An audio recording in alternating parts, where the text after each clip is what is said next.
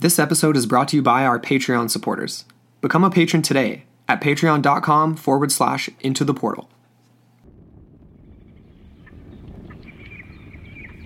What would it feel like to know you're on top of one of the world's ancient lost cities, now found, but invisible against the backdrop of the densest rainforest on Earth, completely absorbed, swallowed up in a belly of lush vegetation, deadly animals, and even more dangerous humans?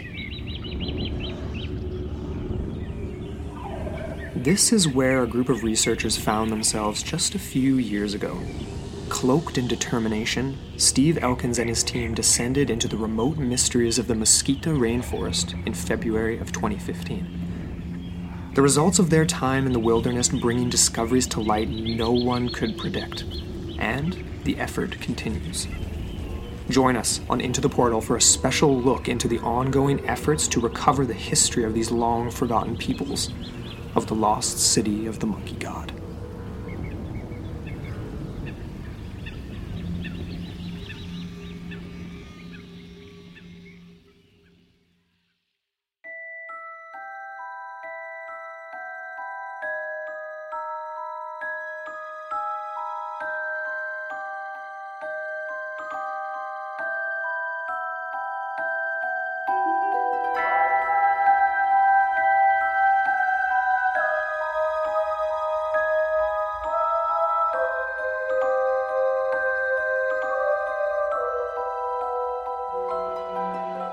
Hello, and welcome back into the portal. I'm Amber Ray. And I'm Andrew McKay.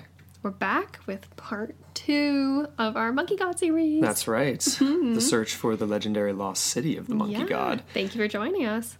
Right off the bat, before we get into things, I got a little bit of housekeeping. We do usual. indeed. Yes, we do. So, for starters, we have question number 4 of our Coffee Gator contest that's going to be coming up after our promo break about halfway through the show today. So, stay tuned for that. And, of course, you guys can go back and listen to the last few episodes and get those answers in from those first few Coffee Gator contest questions. You'll get multiple entries. So, exactly. Yeah, we've got this awesome stainless steel French press. And, of course, you guys can always get your 15% off at Coffee Gator when you use our promo code QUARK, Q-U-A-R-K. So use that at checkout, and yeah, it's pretty cool. Yeah, it's CoffeeGator.com, I believe. That's right. Yeah. And then we also have sort of a new-ish patron on our Patreon. So shout out to Matthew C. for upgrading we lost you for a bit and we got you back. It's awesome to have you back, man. And upgrading to the Paranormal Scholar level. So he's getting our bonus mini-sodes, which is awesome. That's really cool. Yeah. Oh, and just FYI for all of you listening, this will be our second to last question for this Coffee Gator contest. That's right. After the end of week 5, then contest is closed. So if anyone's just been dilly-dallying and delaying their entries, get them in. Yeah, hop on. It's just the first tab on our website, Coffee Gator Contest. Super easy, and we'll shoot you a message if you win. And then we also have a review. Before we get into it, we got a little bit more housekeeping. And I was stoked on this. 5-star review from Christy from Pittsburgh. Yeah. And she says, intriguing content and genuine delivery, and she mentioned that she really loved the Monkey God episode, part 1. So, yeah, that's awesome. That was really cool. Yeah, Thanks, so thank you so much, Christy. And keep those reviews coming. Do us a solid. If you haven't had a chance yet, leave us a review. And also tell a friend about the show. That's the best way to spread the show is to just tell a friend. It really is. So we'd really appreciate it. And you guys have been amazing already, so thank you so much for all that you've done. But yeah, that's it for housekeeping. I'm ready to jump into this. Definitely. Let's get into it. Before we move into our main course for today, I guess we could just do a little bit of review. There's a few things that I wanted that we teased about Morday at the end of the last episode that we need to get into. Yes. But we're not going to get too bogged down in an actual review of that whole part 1. If you guys haven't listened to it already, I would highly recommend going and checking that out before you get into this part. Definitely. Yeah, just for all the history, the backstory, all the legends. The build-up, man, exactly. The juicy build-up. Totally. So, yeah, just go back and listen. But, yeah, before we get into things, I wanted to mention a few things about our friend Morday that should be recognized and his contributions, or I guess you could say questionable contributions. Can you do a quick recap of just who this guy was? So Morday, he came along in the 1930s. He had an expedition in 1939, and he had an assistant. I can't remember the name, but it was the two of them, essentially. They went up. Well, they said they were going to go up the River Patuca. I don't think they even ended up going there. what happened was they were hired essentially by a guy named George Gustav Hay, who was obsessed with finding Mesoamerican artifacts and just North American indigenous artifacts in general. So he wasn't, he didn't want to go down himself. So of course he just paid for Morday to go down. And Mord was the one who came back with extraordinary claims. He had a 1940 interview with CBS that just was incredible, to say the least. Yeah. And so he claimed to have found the ruins of an ancient city filled Big with sigh. monkey statues, and that he also found like death masks. He found a variety of artifacts, some of which he brought back with him. Yes, big sigh, because these were just, it was all ruse, essentially. Right. So Mord never discovered the ruins of an ancient city, nor did he even look for it. He was too busy. He didn't even try. Exactly. He was too busy looking for gold. So, Right. yeah. Okay, so this is the most effed up part about this whole story to me, is the fact that he actually wrote extensively about his search for gold. That's all he documented in 3 journals. 2 were actually marked the Third Honduran Expedition, and the other one was marked Field Notes. Now, the most absurd part about this to me is the fact that these journals were never surrendered to his patrons. Yeah. He kept them in his Super possession, weird. and then after he died in 1950, they were kept in possession of his family for decades and decades and decades, until one of his relatives, a nephew that was holding them hostage or whatever, however you want to spin that, Okay. that essentially what happened was he went to jail for a serious crime. And his Right. wife unwittingly loaned all of these journals, all these documents to the National Geographic Society, I believe, either that or Smithsonian. And then it was revealed the extent to which he was such a fraud. Right. And so this is just a really sad story. So essentially, as ascertained by Douglas Preston, he starts off, there's like a whole chapter in his book about this. He actually studied, he got a hold of these journals, complete copies. They were all scanned and everything, so full copies. read them through. There was absolutely no mention of the White City or the search for any such city, aside from one random note that was written on the back of a page that just reads like a random appendix entry. So it's just like this, like, White City, Ciudad Blanca, blah, blah, blah, and that was it. There's like Right. not even like, Like, oh, no we're going to connection. search for, oh, we found this about it, or a native told us a story about Right. this. None of that. That's weird. None of it. I know. And so the journals actually thoroughly document their efforts at panning this old gold setup that was established in 1907 by this other guy. He was kind of a joke too, but Okay. anyways, that was a whole other story. Yeah. But essentially, they were panning for gold for several weeks until they got washed out, and all their equipment got washed away in the high season. It was like the rainy season. Okay. And so they never even were successful in that. So it's all just a big waste. So he almost like, I wonder if that was almost why he went about his lies. Because it was all just a... And why he ended up killing himself in 1950. Well, yeah. You never know. Got a lot of secrets, a lot of lies. Indeed. You gotta wonder. Yeah. But they never even went up the Platano or the Pollyanna rivers where this White City was reported to be. And this makes me sick. Okay, so there's this guy named Derek Parent. And he was a researcher who spent decades following Mord's trail.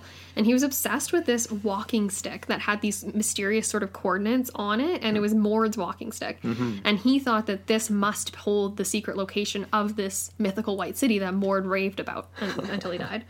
And so he followed him for, yeah, exactly that, like multiple decades, went and did extensive trips down in Mosquita, and all the time was in conversations with and correspondence with the nephew, Mord's nephew, the one that ended up going to jail.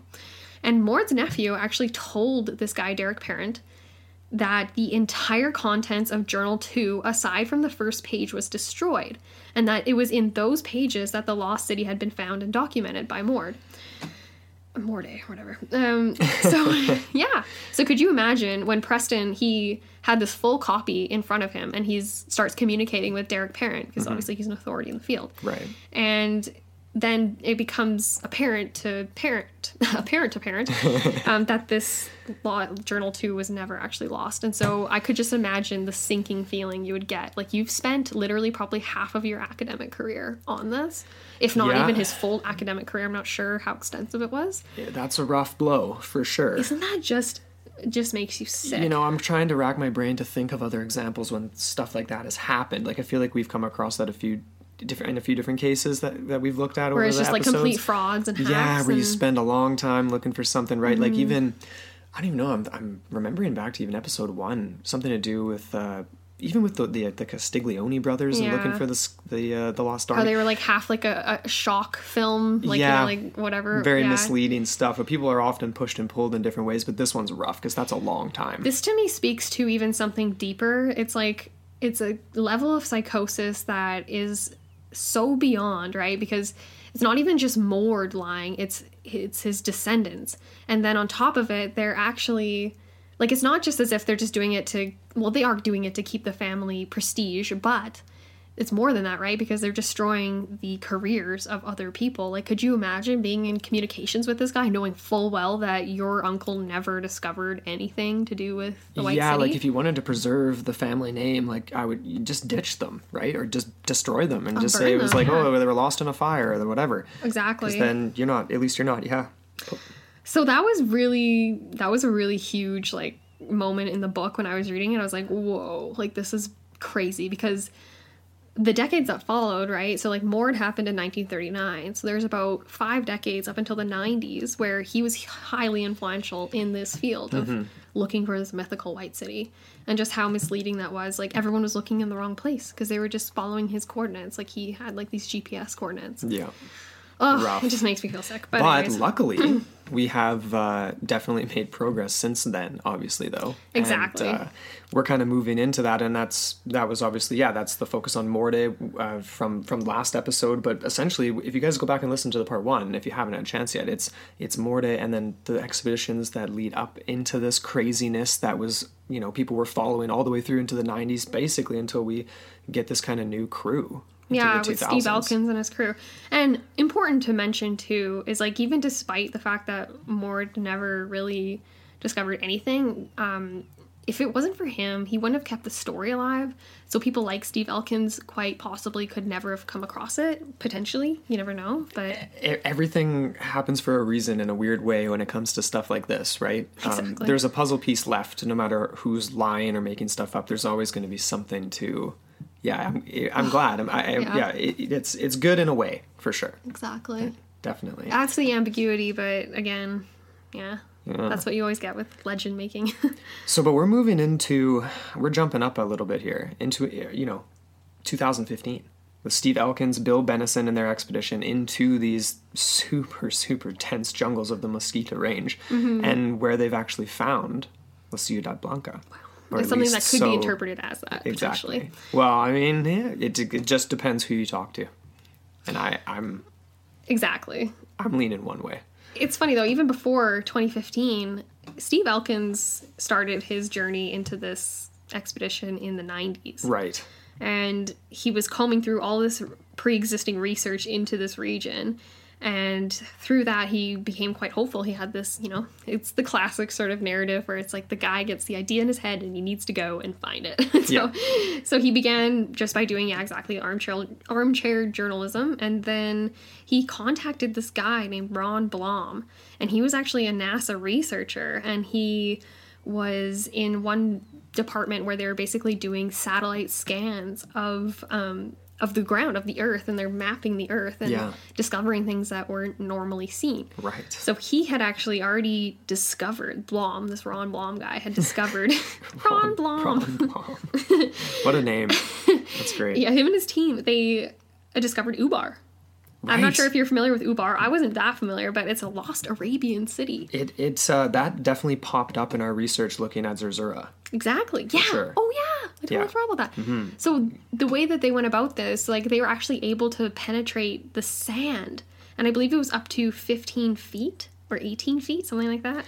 Which doesn't sound outright like a lot, but that's quite deep. It is.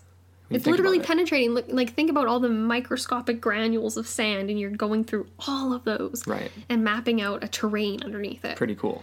Yeah, so he had found Ubar. He was actually working on other projects, including mapping the Silk Road, mapping Civil War sites in Virginia. Wow, that's and then pretty also sweet. the frankincense trail in the Arabian Desert. Crazy. So it's kind of cool. Like, Preston, he introduces Blom in his book, and he kind of says here, this is a quote, Blom explained that by combining digitalized images in different wavelengths of infrared light and radar, and then, quote, beating up on the data, end quote, with computers, they were now able to see 15 feet under the sands, Wow. peer through jungle canopies, and even cancel out modern tracks and roads, revealing ancient trails. Crazy, right? So that's insane, hey? And that's an important part, because it's like you don't actually have to get, like, when people are probably picturing this in their heads, like, you don't need like the full 3D rendering of like a city beneath the sand or beneath the jungle canopy or whatever. You literally just need the top. Like you need the inclination that there's something there, and you can tell then what's beneath that, even if the LiDAR itself is not getting that deep. And just another note on that is, like, this was happening in the 90s, so they were using satellites from space, Right. and the like the detail they were able to see was not even nearly as detailed as they'll get in 2012 when they actually start to map LiDAR zones in the Mosquito area. Exactly. Yeah. So are we getting into that right now? Let's do it. Okay, because that's obviously just a game changer, right? So moving into these new methods and LiDAR, so that using this laser technology, and we referenced it in part 1, but I pulled this just from a blog online, but we've referenced this as well though, but there's like not that many archaeological, oh my god, excuse me, archaeological sites that have actually been discovered and documented in the Mosquito. Like comparatively, when you're looking at Maya ruins and you're looking at Aztec ruins and different things like that. Definitely less known. It's kind of crazy, right? So a mere, in and around 200 during the 20th century, and it's only been recently with this development of LiDAR that have now been systematically mapped that we've actually been able to like make these advances and find these new. Or it's even like, there'll be like an archaeological site and they'll think they've discovered it, but then when you go and map it with LiDAR, you discover it's way more extensive than previously imagined, just by what they've been able to do with ground truthing, what they call, like, like when you're on the ground excavating. Right. Yeah. Crazy, right? Yeah. So, yeah, I mean, this has changed since this 2015 expedition. So they've uncovered, a hugely significant array of like plants and animal life that are now protected by the Honduran military and ecological protection agencies and stuff like that. So it has a larger impact beyond just finding ruins and things like that. Exactly, right? yeah. So we wanted to reference the Caracol finds in Belize, because this is obviously one of the more significant ones that is in the region, right? Mm-hmm. It was discovered in 2009, and this was a watershed moment for this LiDAR technology, because the excavation had been taking place for decades, and it was headed up by this husband and wife team, the Chases. I don't actually know what their first names were. Oh, I can't remember now off the top of my head. That last name is so familiar, though. I feel like we've seen them before. But anyway, they both felt that a great deal was missed, just under the surface of this thick canopy, which is pretty obvious in a way. Like, clearly things are going to get missed. I know, right? You need like such a big team to actually properly excavate. Like, it's hard to get the funding and then to have the time, and then on top of that you need to do it in the dry season. Right. So in comes you make LiDAR. headway. Exactly. So so for example, how frustrating it would be. You would make headway in the dry season. You'd be there for several months. You would have to leave eventually because of the rains and because of whatever else. You'd come back the next year only to find everything overgrown again. So you have to spend like half the amount of time that you would use to actually start excavating more. Yeah, because it all just grows in. Recover. Exactly. Totally. Yeah. Basically, the estimate on this one was that the LiDAR technology allowed them to uncover what they would have taken them 25 years manually. And that's probably a fairly conservative estimate. It is a conservative estimate, yeah, totally. Right. So the Chase team, though, this husband and wife team and their crew, they actually ended up partnering with NASA and NCALM, the National Center for Airborne Laser Mapping. So they teamed up with these two groups in order to actually map this area. So, and they were using, this was sort of one of the first instances of the airborne LiDAR technology. So actually strapping these crazy devices that were military grade to Cessna planes that are accessible in Honduras and these Central American countries. Not all of them are super duper well kept, like we've seen in Preston's book and stuff like that. It's almost like, I feel like it's sketchy. kind of a disguise, right? Because it's like if you got this like super modern looking, like high end, like multi-million dollar looking vessel, it would attract so much attention. That's in a place like Honduras. Very true. It obviously actually makes a lot more sense to kind of, even if you are going out in super remote places, like still you have to take off from somewhere. And the fact that it is so remote means that it has a high presence of narco traffickers, so you could easily get shot down. down. Yeah, these guys got RPGs and stuff, I'm sure. Yep, they Anyway, but of course this obviously there was a big shift, because goes from satellite imaging to, obviously you're very, very close to what you're actually looking for. You're just off the jungle canopy. So yeah, this was a quote from Preston's book. The best ground resolution Blom could obtain in the mid-1990s was about 90 feet. So LiDAR promised a resolution of better than 3 feet, even under the forest canopy. So it was getting through all those tiny little cracks and crevices. So I guess they weren't even calling it LiDAR technology in the 90s. It was just satellite imaging technology that they were using. And so the newest advent was LiDAR, and it came around in the 2000s. Right. Roughly. Yeah. Yeah. But like I said before, they were using a Cessna Skymaster. It's a teeny little thing, and it was retrofitted to house this $1 million worth of equipment, US dollars, to completely scan everything from the sky. So you have the plane itself is probably only worth 10 or 15 grand or something, which is kind of funny. Mm-hmm. But yeah, what they ended up revealing was an incredible view of essentially roughly 80 square miles of terrain that they were able to map. Actually, you know what they did? They had a target zone of about 200 square kilometers, and then within the 200 square kilometers, they found 80 approximate square miles of human intervened ground. Yeah, exactly. And this effort took a week, and this would have traditionally taken 25 years. Human intervened, just human influenced. Oh my God, what am I trying to say? I don't even know what you're trying to say. Human intervention, human imposed landscapes. Right. Not naturally formed. Yes. Wow, that took a second to get out there. That's all good. So by that we mean obviously structures, causeways, terraces, buildings, the foundations of such. Tombs and religious altars and all kinds of stuff. The thousands. So it's not even just here's one there, there's one there. It's this is insane. So this was a quote from Preston, right? 5 days, LiDAR had accomplished 7 times more than the Chases had achieved in 25 years of work. 5 days! Incredible. And then could you imagine that? We'll reference this a little later too, but there were people in the academic community that had the audacity to criticize the use of this technology. Oh, let's get into it Even though you can... Or we're going to get into that right now? Sure, why not? Might as well. It's not in the notes anywhere, but yeah. Okay. What was the name of the one... well, there was this woman named Dr. Joyce. Right. And she comes up in Preston's book quite a bit, too, because she was very highly critical of the efforts in Mesquite by Steve Elkins and his crew, and just in general of LiDAR technology. Yeah. She's, super old school, and I think... She just got a bee in her bonnet. She was jealous. She was jealous, and she was just being stubborn, I think, because she's you need to be on the ground. Is this whole focus on ground truthing? It's okay, but wait a second, lady. Yeah. This is extremely hostile and just challenging terrain in general. So why wouldn't you help yourself out by doing a scan from above, identifying these zones, and then going in and ground truthing, which is exactly what they did. Exactly. She was absurd. She really frustrated me. You know what this, the closest reference in my life, I feel is to this lady's critique of this, is when you go into a really huge parking lot, you're in the store for a while, you come out, you have no idea where your car is. You know you can press the beep or the lock thing to get it to beep and find your car. Why wouldn't you use that? You got the technology. No, I'm going to go the old school way. I'm just going to walk row by row and waste an hour trying to find it where my car is. That's what she would do. Dr. Joyce Absurd. In a nutshell. Absurd. Anyway.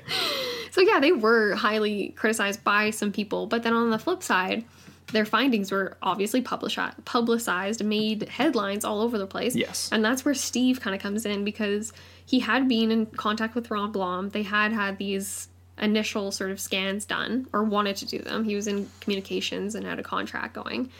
But when LiDAR becomes a new thing in the late 2000s, that's when Steve's we need to get back on this. Yeah. Because he had actually tried to go in and do an expedition in, I believe it was the late 1990s, and it actually just fell apart on him. Yeah, okay. And he even, it's so funny, in the book, he makes a comment to Douglas Preston, the author, and just says okay, so when we had these images in our hands and we realized what we were sitting on, I had to really dig deep and ask myself, do I want to go through all that bullshit again to Right. get the necessary permits from the Honduran government, to get their cooperation, participation, all this kind of stuff. And Yeah. so it becomes a lot more political at this point. It's not just scientific, and it's not just about gaining funds. It's about gaining access.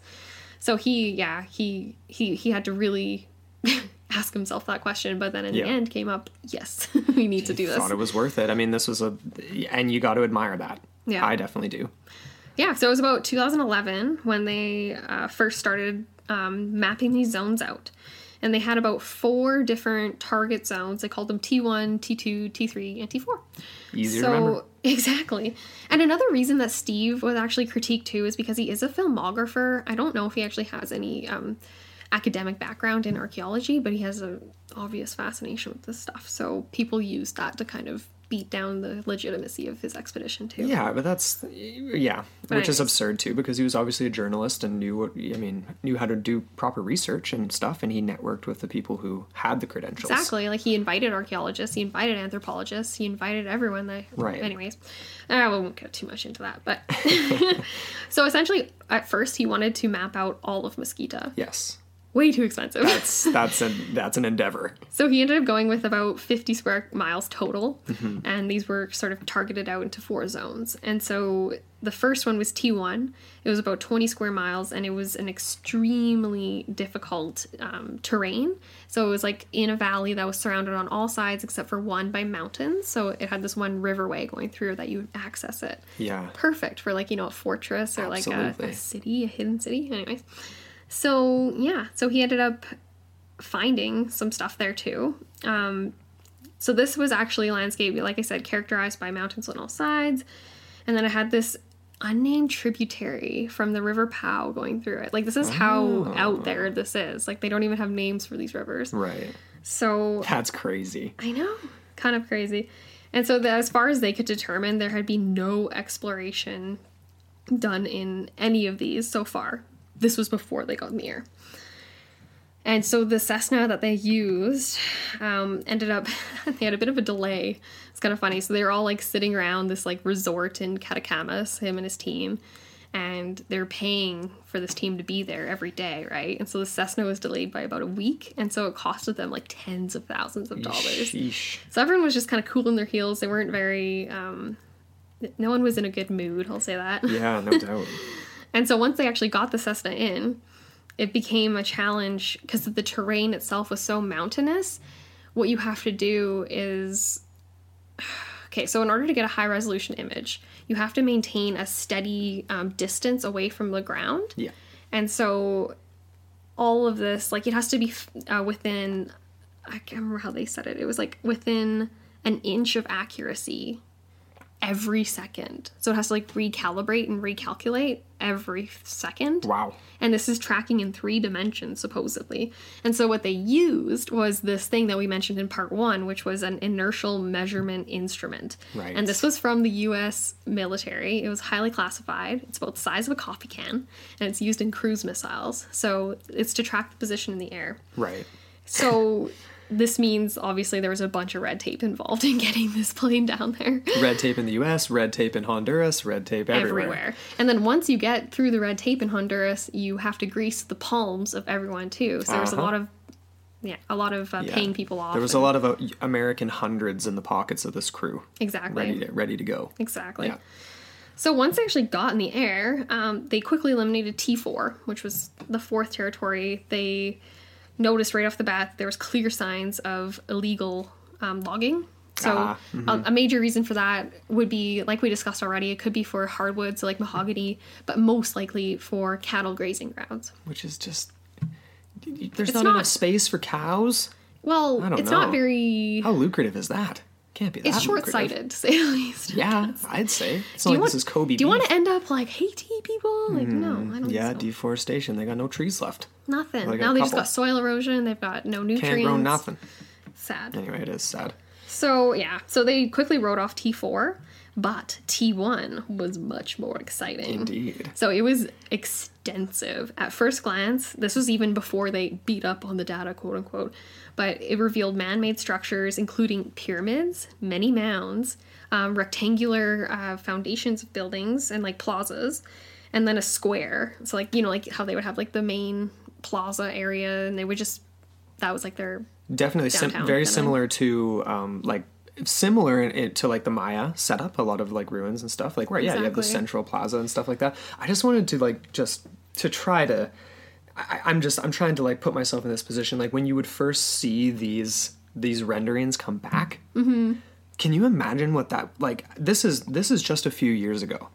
Like it's 2019 right now. This is just a few years ago, people. Like we are still discovering lost cities of unknown civilizations.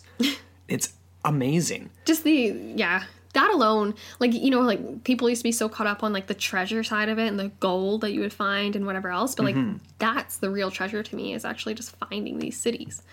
It doesn't matter if there's riches or treasures or whatever. Well, yeah, exactly. It's so much intrinsic value, and it's amazing. It's incredible. I know. So, like, to say the least, yeah, like, they were super excited with these finds, very promising.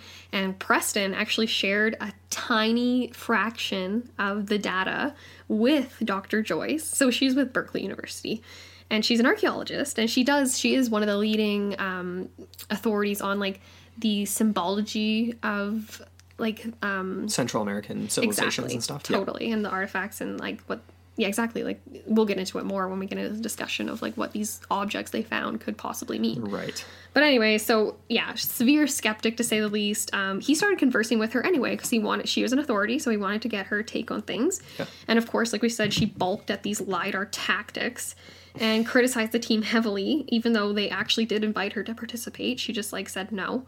And so she was sent a small portion, so like literally like a 20th of a fraction of what they had uncovered.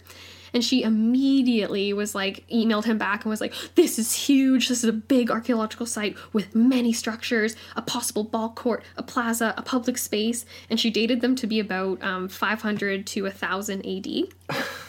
And so, bold. And so he kind of makes he chuckles a little bit at her reaction because she said it was huge. She only got a 20th of the images that they had. Yeah. So she didn't even have any idea of the extent of this. So you could imagine when, a few years later, when they actually start publishing what they found, like she might have even been really choked about that. So that kind of hardens her sort of position, right? And well, and it's entirely her fault. It is. Yeah. 100%. Like, I don't feel bad for her at all. No, she's an idiot. Like, go out. Someone invites you to go on this expedition. You don't say, oh, like, I'm thanks, critical. Because I'm a traditionalist and I would rather take 25 years to find something that could take 5 days. That is outrageous. It is. And I'm actually glad that they went with this other guy. So they actually went with a dude named Chris Fisher. He was with Colorado State University. And he actually worked with the Chases on the Caracol project, so he was very familiar with how LiDAR works. He was able to use the renderings from the LiDAR imaging with his GPS, and he could map it, do his ground truthing quite effectively, even in this terrain, which was just like a nightmare. Just hardcore, like, yeah. It's incredible what they went through. It was just, we'll get into and this is just people trying to get an image of it. Imagine living in it.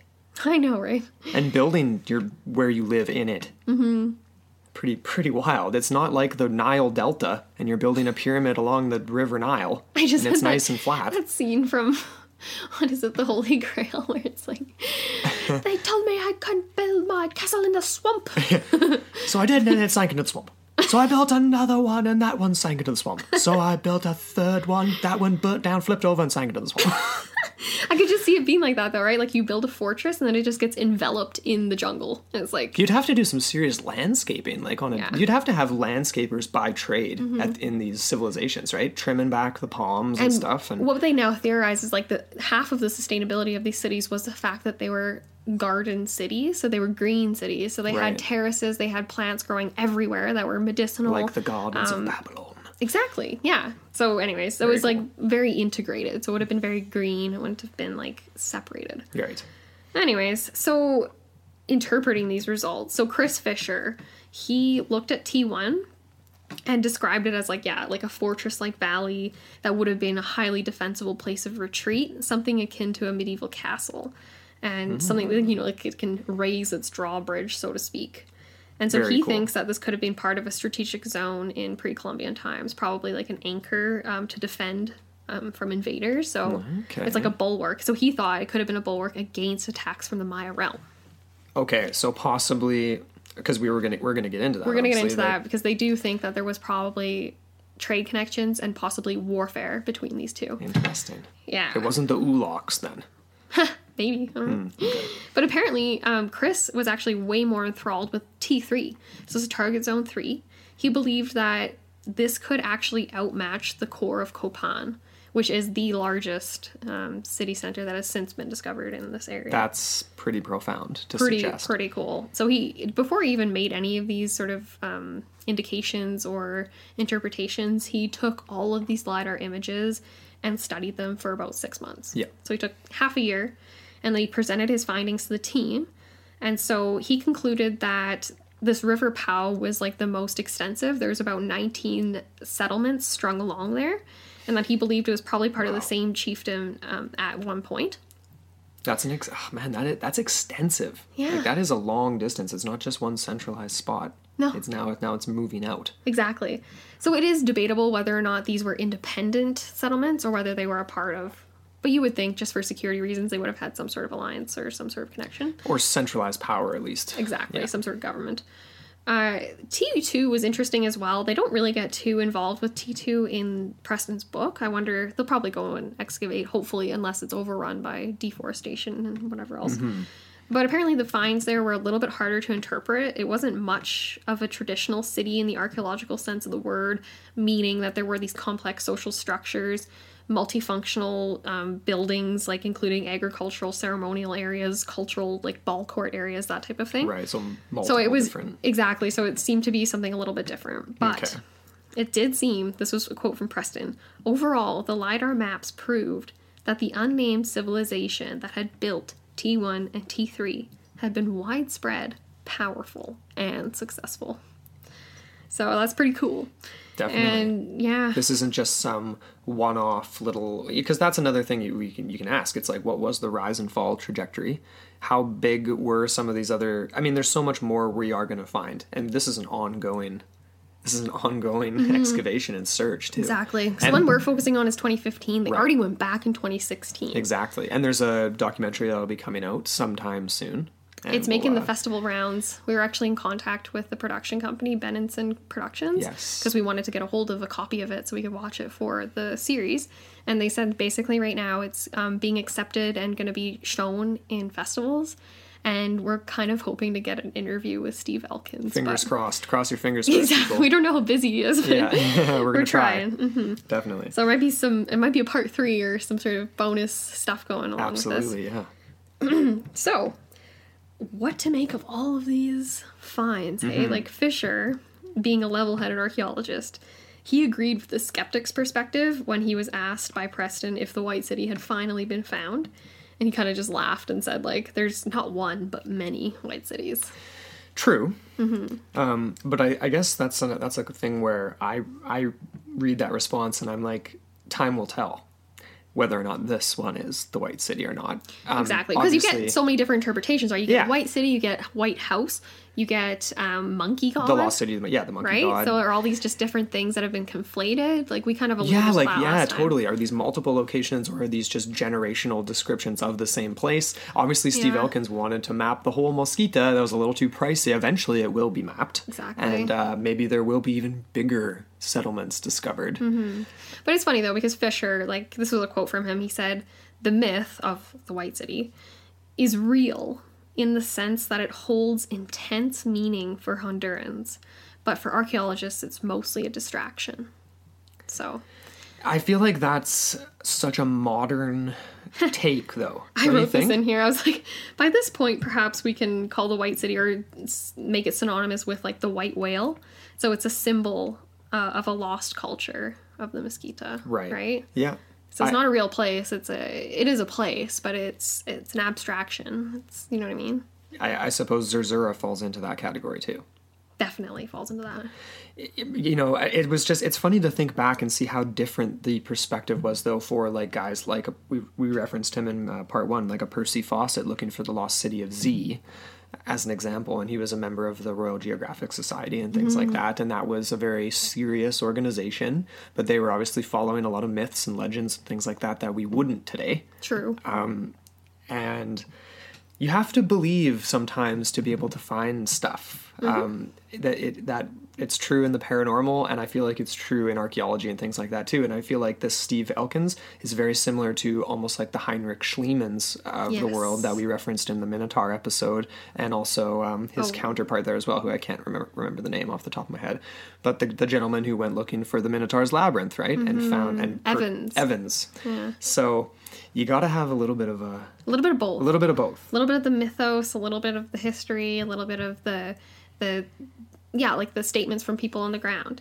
But I thought that was interesting. Is this a white whale? That kind of thing. But anyways. Well, yeah. And of course, well, we get the first inklings, though, that this could very well be the White City, or at least the civilization that would have possibly built another city that is the White City. And you have to wonder, too, like, White City, we already alluded to this, too. It just refers to the building material, the limestone. Exactly. Or it could even refer to the cliffs that surrounded a city that looked like a white wall from a distance, kind of thing. Yeah, it doesn't necessarily mean every structure is white or something like that. It's true. Yeah.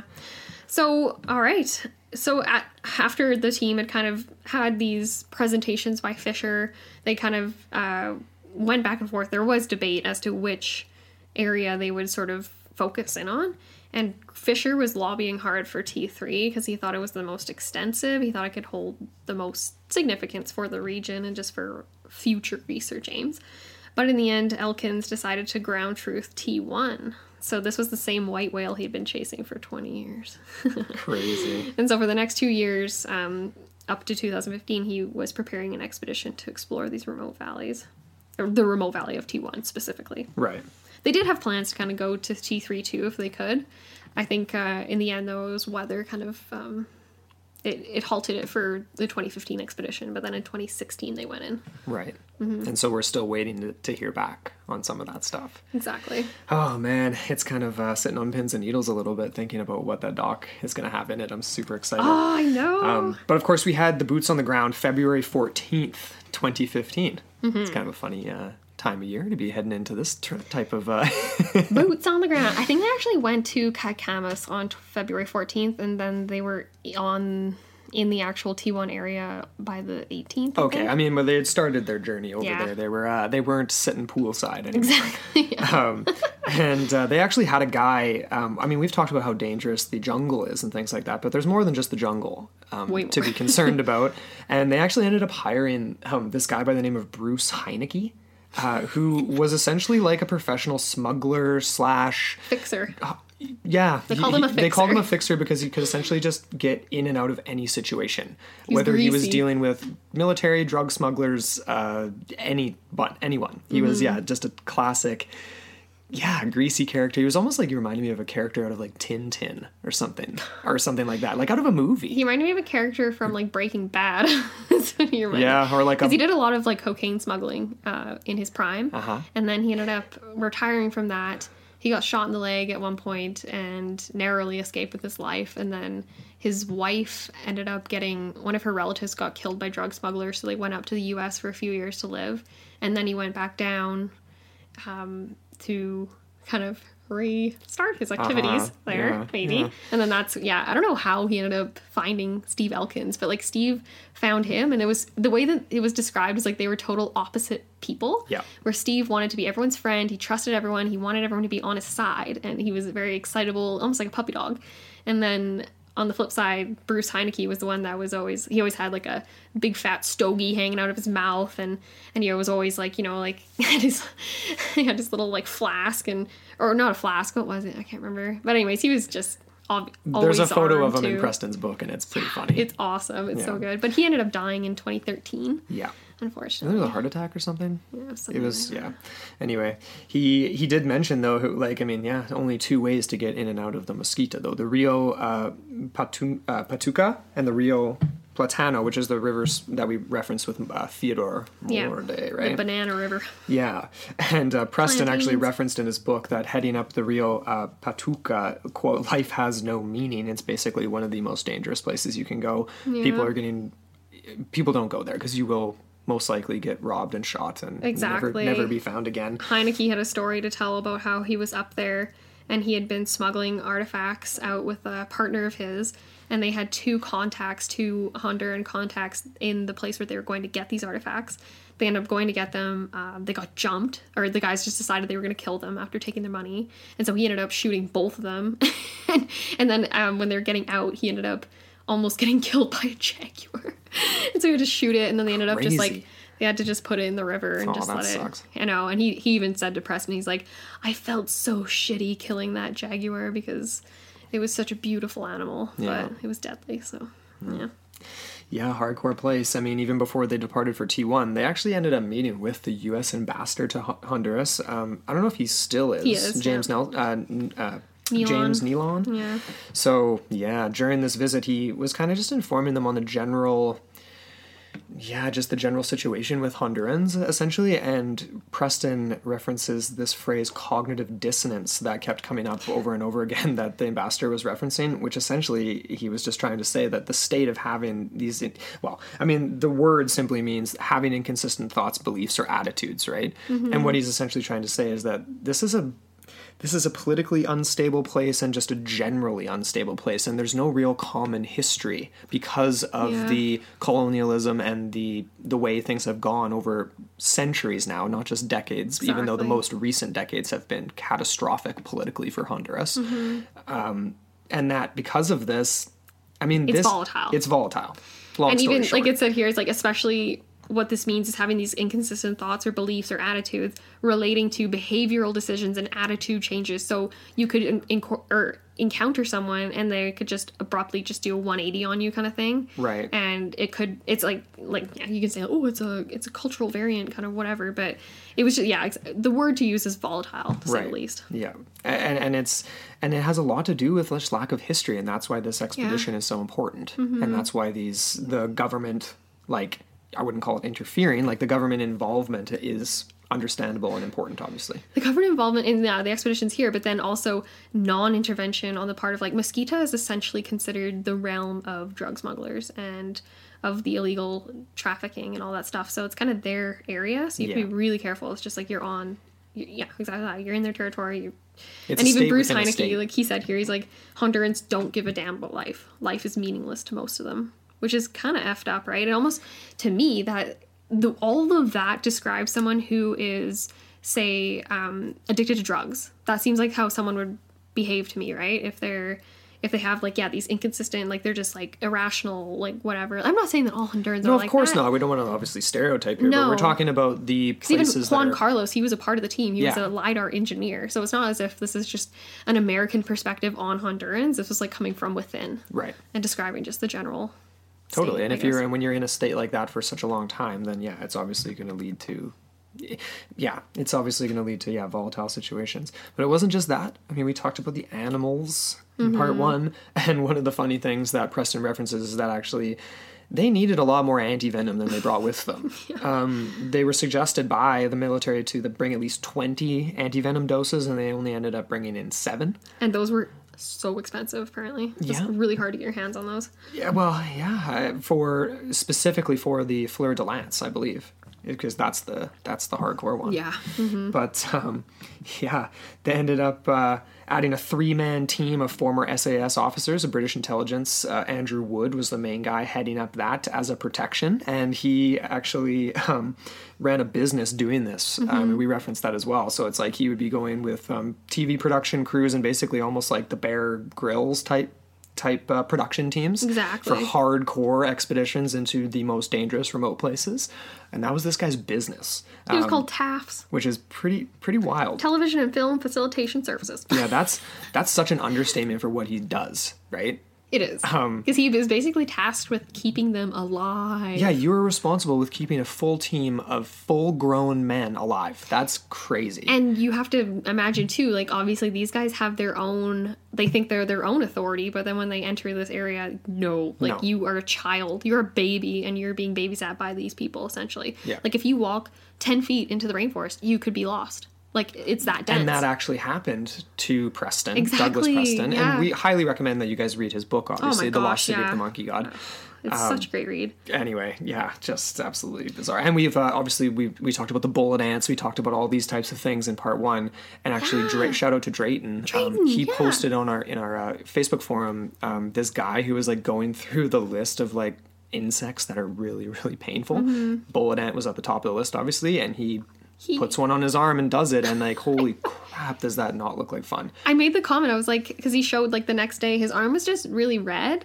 It wasn't even as red as I imagined, though. I thought it was going to be like turning black or something, or have like a big like welt or something. Well, that's the thing though. It's like he literally drops it on his skin. It's like super quick, and then it's like off. Like he gets the little bite. It's not like it's like on him and really gets into him, and that's just a single one. So these SAS guys are talking about grabbing branches that are above you and having literally a shower of hundreds of bullet ants land on top of you. You won't make it. You would have to be airlifted out. You'll go into shock, and you definitely, yeah. And the scary part was like where this expedition was in this T1 Valley. It's like a microclimate, and what they experienced was heavy rainfall when literally 20 miles away there was no rainfall. And so what that meant was a lot of times helicopters couldn't even land, so they couldn't even get airlifted out if they needed to. So you're kind of just screwed. Yeah. You're stuck there. Just to give an example of how hardcore this guy is, Andrew Wood, they called him Woody.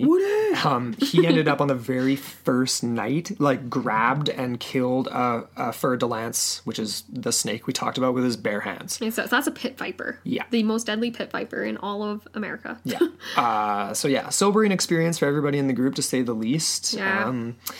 Yeah. You know what's really sad about that too is like Woody didn't actually want to kill the snake, and he grabbed like a pronged branch, like a like what you would use for like a slingshot or whatever, and he pinned it to the ground and worked the branch up, and he was going to move it, but once he grabbed it with his hand, he grabbed it right at the neck, and it started spitting venom out, because it can like spit it can spit up to like 10 feet, I believe. Right.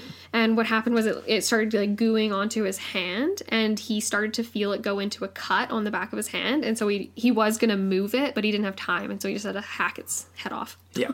Which was really sad. And then what they did was they were going to eat the snake, but then Woody thought it was best just to leave it hanging where everyone could see, so that, because half the team hadn't even arrived at that point. It was the first night, and so he killed it, and then he told them, he's like, just so you know, these rarely are just like a single one. They usually are in pairs or more.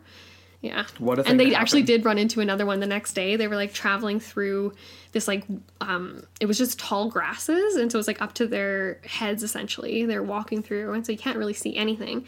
And the whole team walked past this one like rock, and then the last person in the line happened to look down, and there was another sleeping fer de lance just literally like less than 2 feet away. So if it had a mind to, it could have just gone whoosh, on and just, any one of them walking by. Exactly. Oh, it's spooky. It's crazy. Freaky deaky, man. So once they were airdropped in using helicopters, which is like modern technology at its finest, this is kind of interesting. There was a person named Lieutenant Colonel Wiley Joe Oseagas Rodas, and he was part of the Honduran military contingent that was assigned to sort of help these guys out or protect them if they needed it. And he actually thought that the only safe area to do the helicopter drop was about 20 kilometers away from the actual site, which would have taken them 10 days to traverse just to get to T1. How does that even make sense? It's like, yeah, it'll be more safe for you to have to go through this incredibly dangerous jungle for 10 straight days. Well, no, I wasn't. He meant for the equipment. He didn't mean for the team. No, but this is safe for my helicopter. No, but that's what I mean, though. I don't get... You mean for the equipment that they're bringing with them? No, like it wasn't safe to drop the helicopter down in T1 is what he thought. Oh, I see what you mean. So he was just had a mind for his equipment, not the team. He didn't give a shit if they had to go. Yeah, but they're the ones in charge of the equipment, so they're directly related to the outcome of the equipment. You gotta take care of the peeps. No. His equipment is the helicopter. He didn't have anything to do with the expedition. Yeah, but so he was basically saying, sure, I have a helicopter and I can safely drop you 20 kilometers away from where you need to be. The site that you're showing me in the valley of T1 isn't good. Is this the same guy? Did they ended up using the same chopper then? I don't know. I feel like... Okay, anyway. What a dick. That's kind of a jerk thing to do. They did. They definitely... They had 2 helicopters they used. Right. Yeah, so essentially Steve won his argument. Good. The team was dropped at the split of these 2 rivers, these unnamed rivers, in a small non-treed area. And so they essentially hacked out a base camp using these Tafts people. The Tafts people did all the work. And they're probably getting paid pretty well to do it. I would hope so. Oh my goodness. Are you kidding me? So where are we here? So once established, yeah, they started to explore. And then as they were exploring, the Honduran military team came with their 16 Special Forces soldiers. Yeah. And these guys are hardcore. They were not dropped by helicopter. They just traversed their way from Catacamas, I believe, which Yeah, is they just trekked 20 it miles in. away. So, yeah. I mean, they're obviously trained to deal with the jungle, unlike the the archaeologists who just had their briefing before. And it was funny, too, because they were stationed there to kind of help against, like, say, like, if poachers showed up or if, like, illegal drug smugglers or whatever. Yeah. But then what they ended up doing is causing ecological erosion, because they were started hunting, and they were just living off the land while they were there, and they were hunting this really extremely rare form of deer that's like protected. But anyways, classic. So yeah, Great job, guys. Anyway, but they were helpful. Like, if they weren't there, then who knows what could have potentially happened to the they team. definitely had to be there, obviously. Yeah. So once they started to get more established, Chris Fisher led a GPS expedition along they went up this like huge hill that was actually a pyramid. Right. And could you imagine? So you were literally dropped on top of what you saw mapped out on LiDAR, but you can't see it. No. You know it's there, bizarre. but the jungle's taking it over. So cool. And what they found was pretty neat. So we're going to get into that, but I guess we got our promo break. Yeah, quick promo break. And this week, shout out to our friend Adam Benedict over at the Pine Barrens podcast. A show that gets into a lot of the same stuff that we love, obviously, with cryptozoology and sort of strange paranormal phenomena. So take a listen to this promo and make sure to go check out the Pine Barrens Institute.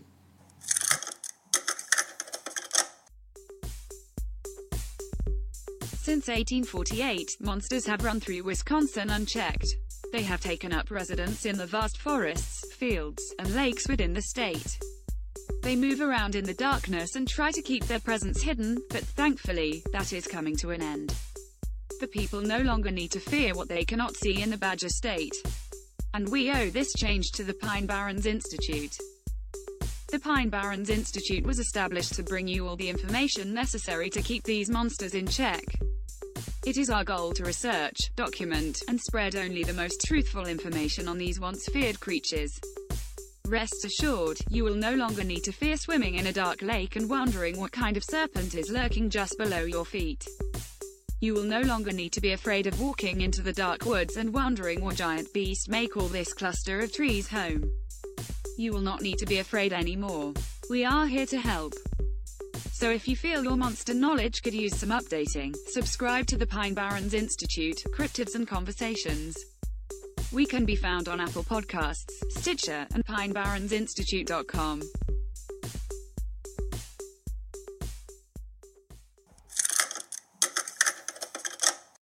And we're back. So yeah, make sure to go check out the Pine Barrens podcast. Okay, time for question 4 of our Coffee Gator contest. And like I said before, you guys can go back and answer the first 3 questions as well. Yeah, we had some people do that this week, which was kind of nice. Yeah, and you get your multiple entries. So yeah, get on it, because we just want to give you guys a sweet French press. Right? So this one is an easy one. I know you guys are going to know this. Mm-hmm. So this comes from our Strange Mind of Nikola Tesla episode. All right, what was the name of the company that Nikola Tesla worked for before he went a little off his rocker? Okay? And that's all I'm going to give you. Because, I'm going to give them a little more. This company is still around. There you go. We actually had equipment at our old workplace. That was so funny when I saw it. I was like, what? Yeah, and it was anciently old, too. It was just like everything there. Definitely. So yeah, head over to our website, intotheportal.com, and it's the first tab there, Coffee Gator Contest. And yeah, you guys can submit your answers, and we'll be doing that draw in a little bit. Exactly. And as always, you can get 15% off your purchase if you go to coffeegator.com and use our promo code QUARK. So QUARK. That's right. At checkout. And yeah, you can drink some better coffee with Coffee Gator. That's right. Yeah. That's me trying to sound... That's about as addy as we can be. But it really is awesome. Like, we were loving this French press. I want to get more of their stuff. That's going to be my new go-to for, like, gifts. So definitely. If anyone has a birthday coming up... yeah, no doubt. Just let me know which one. Well, this is definitely going to be better for us around Christmas time next year, but anyway. So, right, we're getting into some finds here now. We're getting into the juicy stuff. So... there was obviously a whole bunch of different aspects of this discovery that were interesting and important, but one of the most stunning discoveries was this collection of, we're going to just call them objects. And one of them was the snarling head of a jaguar, So cool. which is really cool. That was the first thing that they sort of brushed away the dirt, because like all of this was completely, like we said, in situ, so Yes. untouched, undisturbed since it was placed there like hundreds of years ago. So the tops were only visible while the rest of it was kind of buried beneath the ground. And this was interpreted by Fisher to be, a cache. A cache. A cache, A yeah. cache. Which is essentially like a place where offerings would happen, an ofrenda. So these were ritual objects, in a sense, right? Exactly. Where the breaking of them would actually release a spirit or an energy implanted in it by a shaman. You're getting a little bit ahead of yourself there. Okay. Yeah, so a lot of these objects were actually found broken. Yes. And so that becomes significant, and we'll get into that a little bit more when we're interpreting all this stuff. Okay, sounds good. But I think Fisher was most impressed by this jaguar. And of course, how could you not be, right? He actually ended up terming it a were-jaguar. Yeah, and it was like half human, half jaguar. Exactly.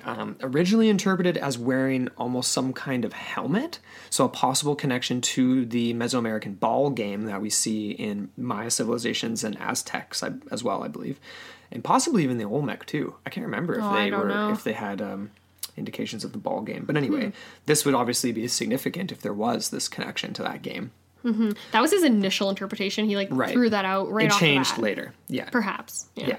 But I mean, it's still fascinating though. I mean, it looks like I mean, that's his interpretation changed, but others might have not. Then there was also a vulture. So, impressive to the team was essentially this sculpture found in the very middle of this undisturbed cache. And it was basically, it's been interpreted as a shaman in a state of spiritual transformation into the form of a vulture, which is pretty... So that's really important. Like, I guess we can get into this a little bit. The idea that shamans or like spiritual authorities in I'm saying Mesoamerican, but honestly, Mesquite kind of extends past that. Yeah, it's different. It is. So that's kind of Central a misnomer. American, ancient, whatever. Exactly. So the shamans, a lot of them sort of ascribe to a specific spiritual animal that they kind of could derive a connection to the spiritual realm. Yes. So that's where you get these depictions, I guess, these objects like depict this state Right. of transformation. And the fact that it was found in the very middle is very significant because the vulture is actually deeply tied to the afterlife, Right. to say the least on that. So in total, the cache or the collection of objects were roughly, they sort of estimated there was about 200 pieces, and that these were undisturbed for centuries, and that they were kind of curious, like, why are these here? What is the purpose? Is it an offering, like we said, an ofrenda? Right. Is this from the last residents of the White City? Was this something to appease the gods for whatever caused the people to leave in the first place? Or was this Yeah. something that had been collected up over time? They didn't have any of the answers to that right off the bat because they didn't want to disturb it. Yes. This was So the main significance of this find lies in the fact that it was in situ. So Chris Fisher, as soon as they discovered this and they had photographed it, the team had kind of done whatever they needed to do, and they all went down back to the camp for the night to discuss how they were gonna proceed with this cache. And so Steve Elkins and Bill Benenson were both of the mind that they needed to excavate right away because they were afraid that as soon as the team left in 10 days, poachers and illegal whatever would just come and take all of it, and it would just be looted. Chris Fisher immediately was just irate, and he said he would have no part of any excavation that was taking part right now because A, they had no permits to excavate, so it would have been illegal. B, the main value of the finds lies in the fact that they are in situ, so you need proper excavation, which means you need all these different tools. So like chemical analysis needs to be done on the insides of the pots. Yes. Even just like the chemical analysis of the ground on which they lay. All of this sort of stuff needs to be taken into effect. You can't just yank them out of the ground. Exactly. So he said he was going to resign from the expedition right away if they were going to touch any of these. So they decided to leave them. Thank God, because when they went back, they actually stationed, because the Honduran government was heavily affiliated with this expedition, and they put in the proper protection measures. Yes. Even though there were people that thought that the Honduran military would actually end up looting it. But luckily that didn't happen. Yeah. So, but yeah, there was this interesting quote from Preston here. And he just says here, the ritual collection of artifacts seems to be a special feature of these lost cities of ancient Mosquita. They have not been seen in Maya culture or elsewhere, meaning that they could hold a key to what distinguishes the people of Mosquita from their neighbors and defines their place in history. Very interesting. Yeah. So we're getting possibly some crossover, but some very, very, very distinguishable differences from Maya civilizations and others, which is pretty cool. Exactly. So heading back to the expedition here, though, they kind of run into a few issues. The progress was literally muddied by rainfall, which obviously in these regions is intense. And the microclimate, like we mentioned. Exactly. So like literally you'd be getting torrential rainfall one place and sunny skies and the next valley over, right? It's so funny too. When they ended up leaving after their 10 days and they were basically their clothes were rotten by the time they left because there was such an intense amount of moisture. It's just 100% humidity. Exactly. The whole time. And when they got airlifted out, and then when they were going to get into like their transport vans, like the Honduran government had arranged for this, and they like looked at the team, they asked them very politely, Preston said, to go hose themselves off before they got in, because they were shocked. They're like, why are you guys like covered head to toe in mud when we haven't had rainfall in the last 2 weeks? Yeah. It was the dry season Just in crazy little microclimates. It's bizarre, right? Yeah. And of course, this mud like turns into quicksand in the jungle.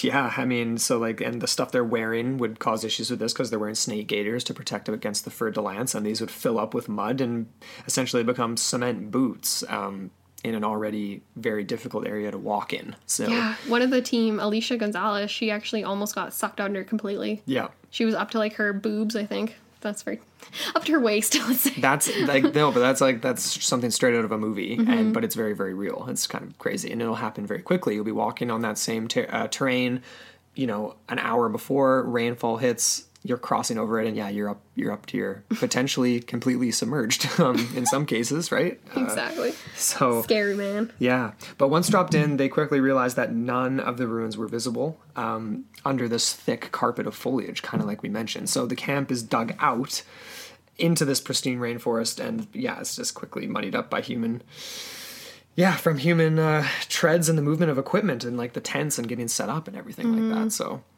it very quickly, like, there's pictures they include, and it's like, it looks like 2 feet of mud where they're supposed to like walk and stuff, and like where once before it was just like, yeah, pristine wilderness.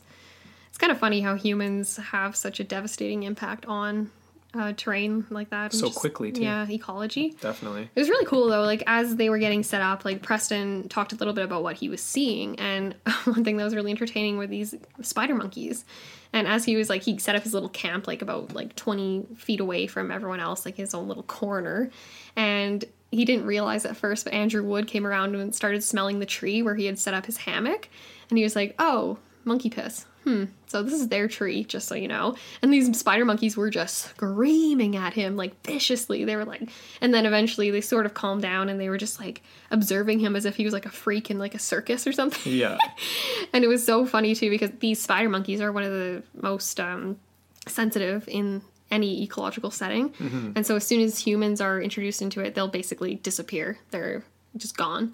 But the fact that they were around was a sure sign that this place had been so long undisturbed and uninhabited by man. Right. And so, again, they actually did find some other things, too, like the cacao trees. So they found that around the base camp. There was a few other varieties of plants that were actually conquistador, like, so pre-colonization varieties that just, like, were in this one little... Very cool. One little nugget. They were just saved as almost like a little... Oh, what am I picturing in my head right now? It's like a snow globe where it's just existing in its own little bubble. Definitely. Yeah, so there's a lot to it other than the fact that there was this human settlement that has been long lost or whatever. Potentially even sort of, like artificially cleared out agricultural areas, which is pretty crazy. Exactly. So, yeah, exactly. An artificially cleared agricultural area that would have been a cacao grove. So there was like this one, like, what was it? It was like a leveled area that was actually elevated. So it could have been like a terrace at one point, and that was what he interpreted as a cacao grove. Well, and they also, I don't know if you actually included in some of the notes down below here, but didn't they also kind of realize that there was irrigation? Like they had, there's evidence of irrigation the systems canals. as well, like for flooding, what would have potentially been these Right, types of yeah. agricultural terraces. Exactly. So that they could divert water from these river systems. Like and- taro fields and all sorts of stuff Yeah. like that, yeah.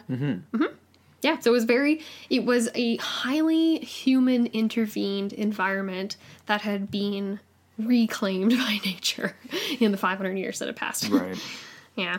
So after, so they extensively mapped out, like, a lot of different sort of, what am I trying to say here? Like, an archaeological feature in T1. Didn't make it out to T3 because of the weather. Yeah.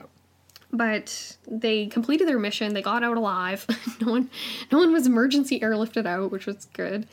But there was obviously some stuff that came about in the months after. But we'll get into that, I guess. We can whenever, talk but- about that in a minute. Yeah, sure. Yeah. But essentially, after this whole 2015 expedition had concluded, Elkins made the comment that this is probably going to be the rest of his life. Yeah. Yeah. Do you know how old he is right now? I think he was 68 in 2000. I can't remember if it was 2012 or 2015. He was 68. I think he's in his 70s now. Right. So, I mean, yeah. I mean, He's getting up there. getting up there for this type of activity. Mm-hmm. Right? I mean, Well, even Bill Benenson, like, he is not a spring chicken himself. So. yeah. Well, and neither was fact that Preston. they- yeah. Preston was an Oh, it was so sad too. Like, Steve, one day that they went exploring along this unnamed river, which was the most pristine, beautiful experience Preston describes in his book. Like, he was just like, it's basically just paradise. But while they were there, Steve got caught up in like a cutback. Like, I don't know, he got like swept away, and I guess his phone, he had gotten so many photos of this expedition thus far, no, and he lost them all of all. it was wiped. Like, his phone was destroyed. He actually worked with Apple for about a year to try and recover them, and no Couldn't do success. it. Ah. This is his life project, like 25 years in the making, and that happened. So he was well, choked. Bring a waterproof camera. I always have responses to things like that. Oh, man. It's like Kramer in the shower episode. Yeah, get your waterproof phone. Totally. It's making salads in there. Why making not? soups. Gets the carburetor installed. Oh, man. So yeah, we've, like we alluded to, there's been subsequent expeditions and visits back to T1 and to T3. They did successfully excavate the were jaguar and the it was just a vulture figure, the shaman vulture thing, Right. along with like hundreds of other artifacts. And it was led by Chris Fisher again and a team of like Honduran American archaeologists. And of course, President Juan Carlos Fernandez, he was down there. Like, he ended up taking out the first object, Right. which was which was it? It was the vulture. Yeah. Right. Yeah, so this is a quote from Douglas. He wrote up a Nat Geo piece shortly after. This is like the day after the artifacts were unearthed. He says, "The vessel personally removed yesterday by President Hernandez is a spectacular specimen carved in basalt. The rim of the jar depicts two animal figures, one of which might possibly represent the head of a vulture common to that area. The vessel is one of 52 stone sculptures discovered in the February expedition." So that's actually 52 stones. So that's a definite underestimation of the 200 that we Yes. saw referenced. Yeah. So maybe they meant 200 pieces, I like think broken. Right. Yeah. So essentially, yeah, this February expedition, which had been deposited at the base of an earthen pyramid in the central part of the city about 500 to 800 years ago, and left untouched ever since. And then, of course, he says again, like, yeah, only the very tops of these sculptures could be seen protruding from the ground. Right. Yeah. And so this one specimen that Hernandez removed was actually the inspiration for the new name of T1. They've since called it the Valley of the Jaguar, Interesting. which is pretty cool. The Valley of the Jaguar. Oh, and another really, really cool thing. Fisher kind of alluded to this idea that there might be royal burials beneath these artifacts. That's something that I wanted to get into because obviously I'm a treasure hunter by nature, and the idea that there could have been other artifacts beyond what was seen at the original cache with the were jaguar and stuff, maybe possibly gold, things like that. I mean, we have some linguistic connections that could link them to being, interested in gold and stuff like that. Exactly. So we called them objects, and we didn't get into that too much, but essentially what all these were metates. And what a metate is very highly significant in Central American cultures, and usually it could be ceremonial, so it could be just symbolic, or it could be an actual functional object, and it was just used for grinding corn. Right. So they had a bit of, they would rock back and forth, and they would grind corn into flour. And these ones that they found at the cache at T1 were too big and too awkward to theoretically be used for a functional sort of reason. So they thought that this was just it was probably more so just ceremonial, right, and sacrificial. So the breaking of these objects, these beautiful objects, because corn again was highly symbolic and highly significant, right? It was basically gold to them. Absolutely. It was, of course, it was golden in color, and then it was gold because it was their main source of food, and they could do so many different things with it, whether it was making corn flour or just there's a whole bunch of different things that the ancient peoples did. But you found a connection. Okay, are we kind of moving into the discussion here then? I guess so. Okay. Yeah, because they uncovered this cache. There's a bunch of objects. They're probably going to make subsequent expeditions. We haven't heard anything about that yet, so we're not sure. Maybe they're there right now. They could be. They very well could be, today as we record. Who knows? Okay, so we're getting into the discussion, and there's obviously some key questions we've been bringing up throughout the episodes here, but who were these people in the Mesquite jungle? We know that they weren't remnants of the Mayans. They're not Maya. They're not Maya. Could potentially be remnants of Mayan peoples, right? Right, but they weren't in and of themselves Maya that had moved from one Maya location into the Mesquite Range. No. If anything, remnants of the Maya collapse could have been integrated into an already existing culture. Oh, okay. Okay, so we're dealing with who they were, obviously, and we've got a few things to go off of for that. Not Maya, but their territory represents an endpoint of the Maya realm, like you just said. The ruins are a distinct archaeological style, though. They are different than the other Central American archaeological sites we look at. So in terms of mounds, buildings not made of carved stones, but rather other materials. So including pebbles, mud, wood, things that other places didn't have. Not carved limestone. Right. And this is a quote from Preston, too. Archaeologists so far have not been able to answer some of the most basic questions of this culture. Who they were, where they came from, how they lived, and then, of course, the most important one, what actually happened to them. Yeah, exactly.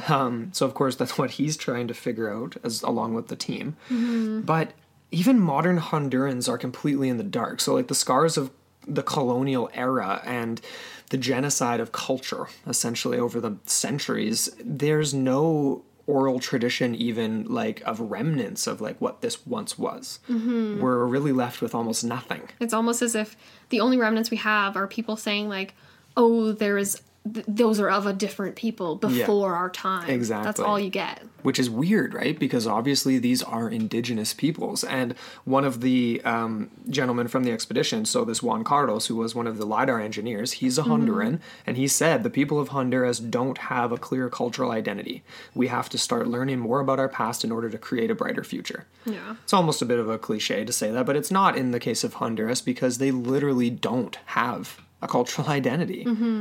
Like the way people do in Mexico and other places where they can look at their ancestral heritage and and draw black lines to that, right? There's a connection. Yeah. So anyway, but they're working on it, right? I mean, it's this discovery is important. It really is. And obviously with the political factors, the desperation of social economic things like the poverty, illegal drug trade, it's just become more and more important to people, including the president, right? This is a huge political aim for him. And if he can rally the people behind him and create this sort of cultural ethos and identity, then that's huge. Massive, totally. Yeah. And there's definitely shaky grounds, politically speaking, in Honduras. This guy was actually, the last president before him was deposed. He was he was put on a plane in his pajamas.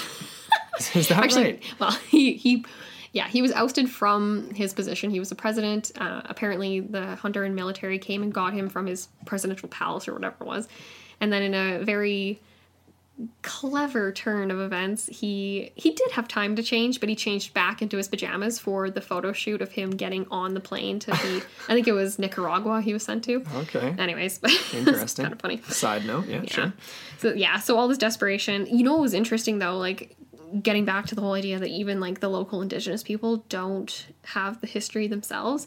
During the 2015 expedition, one of the anthropologists on the team, her name was Alicia Gonzalez, and she visited with the elders of a local Peck people that are pretty much the closest to the valley of T1. Right.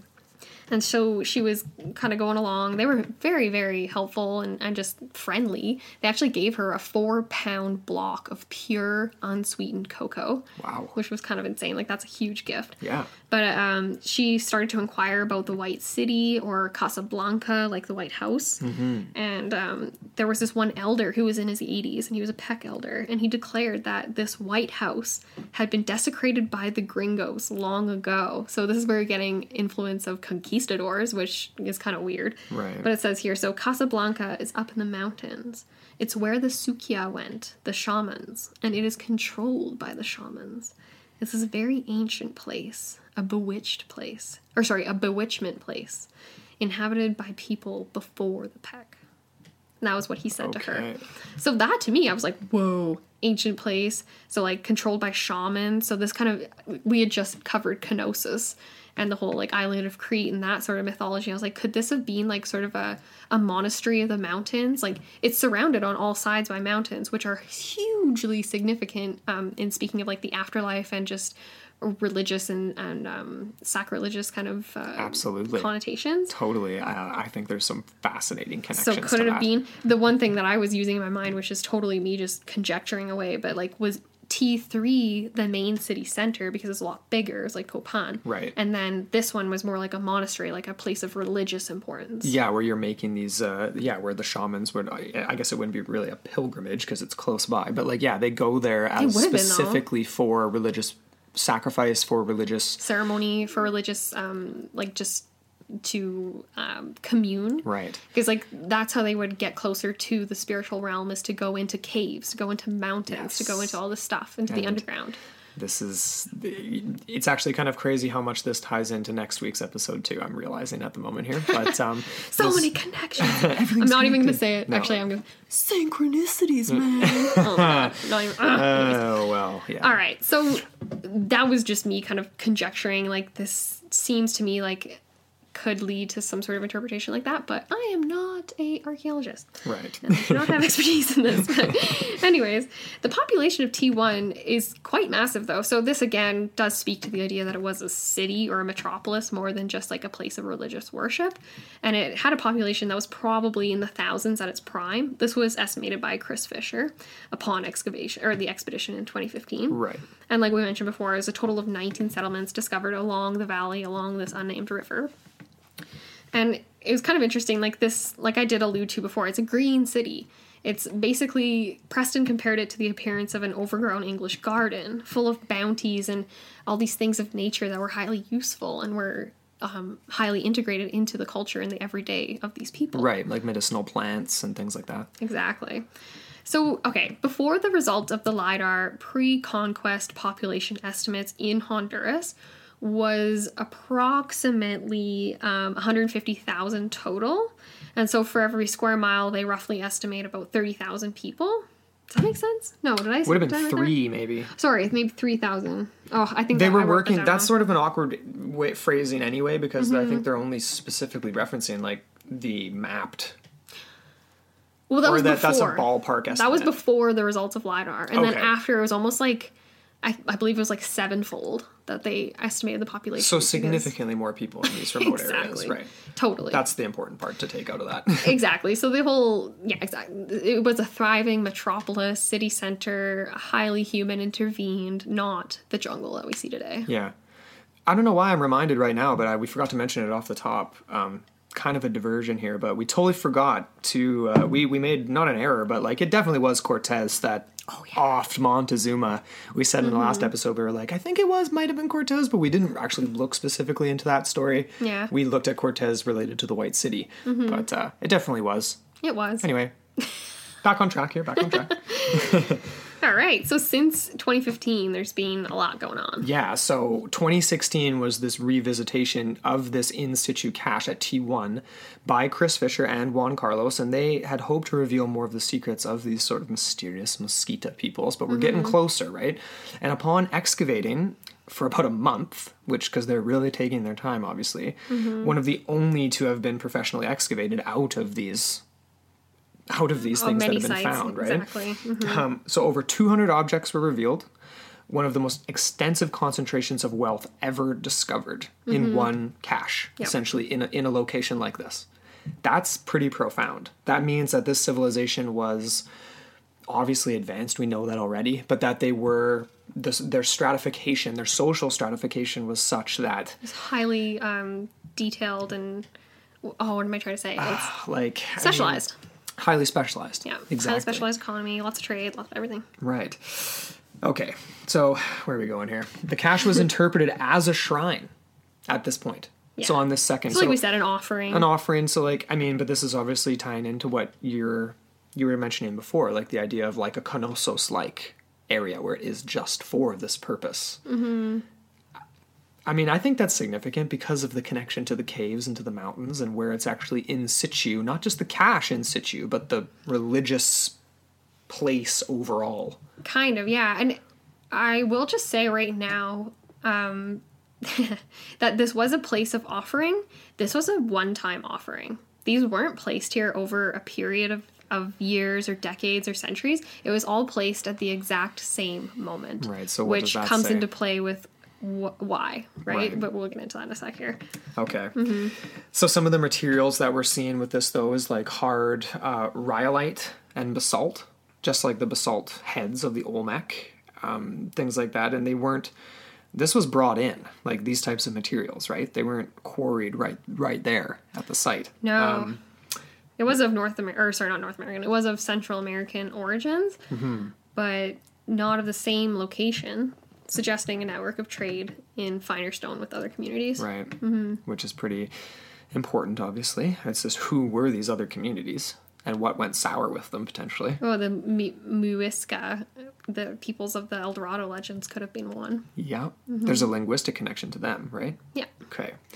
So, yeah, but the crafting of these objects was, of course, done by hand and grinding the stones like with other handheld rocks. So no hammers and chisels. This is very old school, but they're so detailed. It's bizarre. Like, it's pretty impressive, right? It is really cool. And only a special class of artisans would have been able to create them. So, again, this social stratification of the city. Exactly. And these highly specialized trades. And the ability for people to focus on these highly specialized trades in their life, right? And that would have been multi-generational. It wouldn't have just been a father and son were like the best blacksmiths or whatever, right? Like this means that this place was at its prime for like a while. Yeah. Which is pretty Several impressive. generations at least. Yeah. Where am I at here, Amber? I'm sorry. Well, we're just getting into more of the detail here. So like we said already, these were described as metates. So normally these connotate a stone that's used for grinding corn. Right. These were more exceptional, more particular, and not as convenient for actually a function. So they actually believe now that that they were for religious, and actually some of the bigger ones could have been used as thrones. Okay. Which is kind of interesting. And they almost look like a little seat, and they've got like an animal, usually like a figurine on it or something like that. You can Google them. They're around. But it's interesting because, like we said, like corn is very significant to just Mesoamerican and just Central American and even South American, just general American. Definitely. Everyone in America, corn is important. Corn is important. Corn is important today too. Hey, like we eat corn in basically everything. Corn much. syrup, everything. Like there's like hundreds of derivatives and products that we use, which we're not getting into today. Yeah. But this creation myth, there was a Maya, so Maya, not Mosquita, creation myth that actually tells of humans being born from corn dough. It's like the first humans were made from corn. There was another one I came across as like the first humans were monkeys. Like, there's all sorts of different Right. The creation humans myths. made with corn dough almost sounds Gollum-like. Or like the Adam and Eve, right? The Adam was the first golem. Forming something out of with dough matter. or out of clay or Yeah. actually that makes that's really cool. Sort of a similar like crossover that. and creation myth I there. like it a lot. Yeah. And then, as I alluded to, like the idea that these metates could have been used as like thrones, or sometimes they're actually found on top of graves, like tombstones. And some people believe that they could have been used as seats for carrying the dead to their final resting place. It's kind of the interpretation there. Again, all kind of conjecture. Right. And another really cool part about this was that the cache was discovered at the base of a pyramid on a special floor made of red soil, so specially prepared. It was smoothed, and it was ready to display these objects. And they were all arranged around the central figure of a vulture. So this representation of a transformed shaman. Right. Symbol of death, possibly. Symbol of death. Yeah. Symbol of the vulture was a transitory figure between the living and dead realms. Yes. And so it was really cool. They couldn't actually do carbon dating because of erosional factors that long wash away any relevant organic materials. Mm-hmm. But despite it, they used style and the materials to kind of date it in about the 1000 to 1500 AD range. So later than the actual settlements, as what Dr. Joyce kind of figured, it was roughly between 500 AD to 1000 AD is when the first sort of settlements and structures could have started appearing. So this is off by But it gets more significant, right? Because these were placed here at once. The figure of death is central. What is this? Is it the death of a city? That's a good question. I mean, if this was the one-time offering in that T1 cache that they found, then that would imply that something very, very, very dramatic happened. Mm-hmm. And that takes away from one of the explanations here that Preston thinks is very likely in his book that disease made its way through, in my opinion. Because it would have... I'll give you my opinion on that when we get to it in a sec. Yeah. I'm of the opposite mind. Yeah, okay. Well, that's good. Okay. We've got conflicting. Right. There you go. That's perfect. So, all right. We got that. But yeah, so these objects were dated to about 1000 to 1500 AD, which that makes sense because they could have been made in 1000 AD, been around for 500 years, and then ritually destroyed at 500 AD. Possibly, yeah, okay. Yeah. I had some few notes here on just Mesquita architecture in general. It's kind of a side note, but... It's okay, throw it out, because we're trying to figure out who the hell these people are. Well, exactly. So we did allude to the idea that there was different building materials for these ruins, and they're... Okay, so just an important distinction between the cultures of Mesquita and Maya. So the Mesquita people didn't build with cut stone. They constructed their public edifices out of river cobbles, earth, wood, wattle, and daub. So it's basically just like glue. Yeah. And so while these buildings were remarkable and they would have been highly ornamental, decorated, painted, all this kind of stuff, and as remarkable as some of these great temples of the Maya, once they were abandoned, they would have decayed a lot more quickly. So that kind of adds to the mystery and the recovery efforts, right? Because this just makes it that much more harder. It messes with the timeline, too. Yeah. Yeah, exactly, because you get this erosional... taking place. This erosion taking place. Well, no, erosional effect or whatever. Yeah, absolutely. So there isn't any definitive answers about the nature or function of these mounds or pyramids or whatever, but it's most likely just temples and has some sort of religious connotation. Does sort of suggest a similar preoccupation with astronomy. There was this one object found in that cache of T1 that appears to be an abstract representation of the night sky. Okay. So, again, kind of sort of an association with the Maya. Okay, yeah, that's definitely some crossover there. I mean, it's not that far off to think that, like, obviously these Mesquita peoples would have had advanced, like, what's the word I'm looking for? Like, had, like, their own... Esoteric knowledge. Well, possibly. But had their own astronomy, and potentially their own sort of variations of belief on the solar system and stuff like that. You'd have to, like, yeah, if they're that advanced with their stone technologies, then you would think that maybe they, Yeah. One of the other precedents in archaeology, though, that may help give answers to this Mesquita range that we wanted to reference, it almost deserves its own mini-sode in and of itself. But that's the Cave of the Glowing Skulls. So the Talgua Caves that are in Honduras. And they were discovered in 1994 in the Olancha Valley of Catamarcas. Catacamas. Catacamas, struggling today, in Honduras by 2 Peace Corps volunteers. So the site was, it was super old. It was an ossuary, so like where bones were kept, right? Containing the bones of hundreds of individuals that were carefully interred with marvelous, like, they were, sorry, like... Marvelous marble vases. That's a phrase right there. Marvelous marble vases. That was me getting colorful. A little colorful, yeah. No, but essentially, obviously, this was a ritualistic site that they had stumbled across here. So the bones were calcified, preserving them in an extremely unusual fashion. Because they would have just been eroded. Right. So they were glittered in the caves as if they were made of crystal because of this. So they were not normal. And then, of course, on top of this, the skulls were strangely elongated. We didn't get any more clarification on that.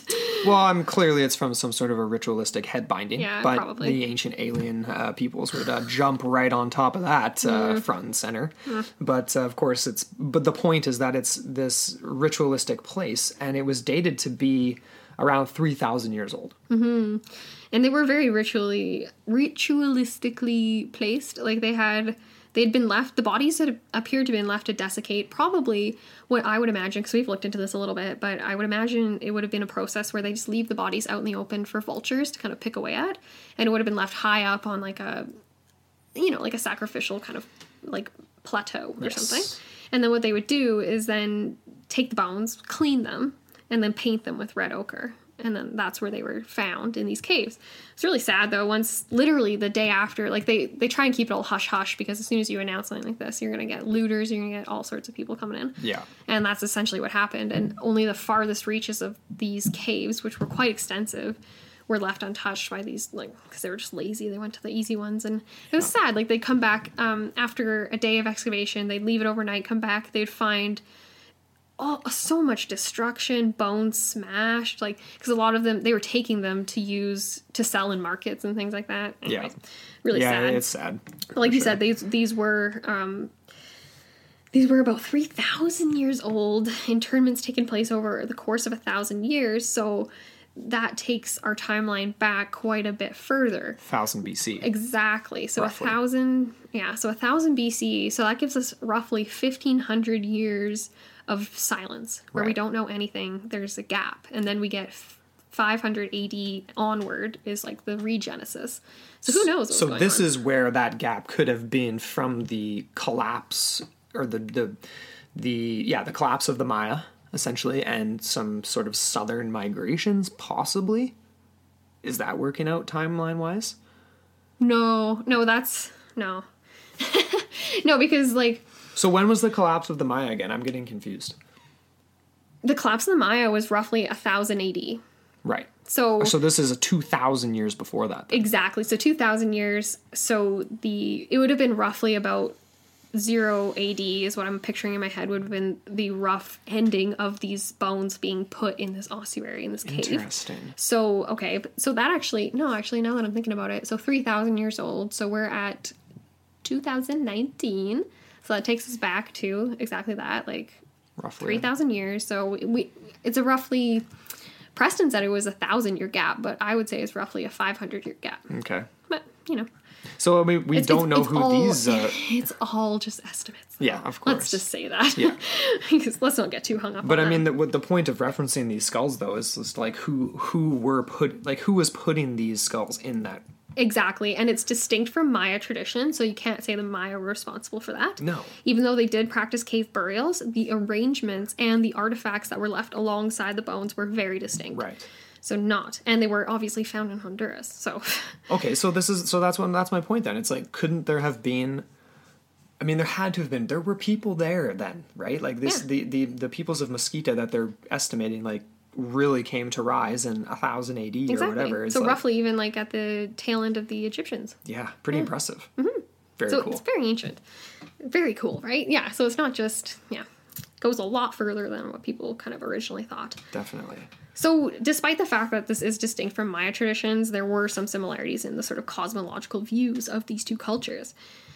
The focus of both kind of remained on Earth as this animate life force. So there was no conception of, say, the heavens or the cosmos and the dead ascending to the heavens. Instead, what they would do is actually live in the earth and the mountains. And so the living can contact the dead by going deep into these caves, leaving offerings, conducting rituals, praying. So in this way, the church is like a sanctuary. It's like a church. Right. So that was kind of cool. And again, speaks to some similarities, but definitely some more distinctions than the other. Definitely.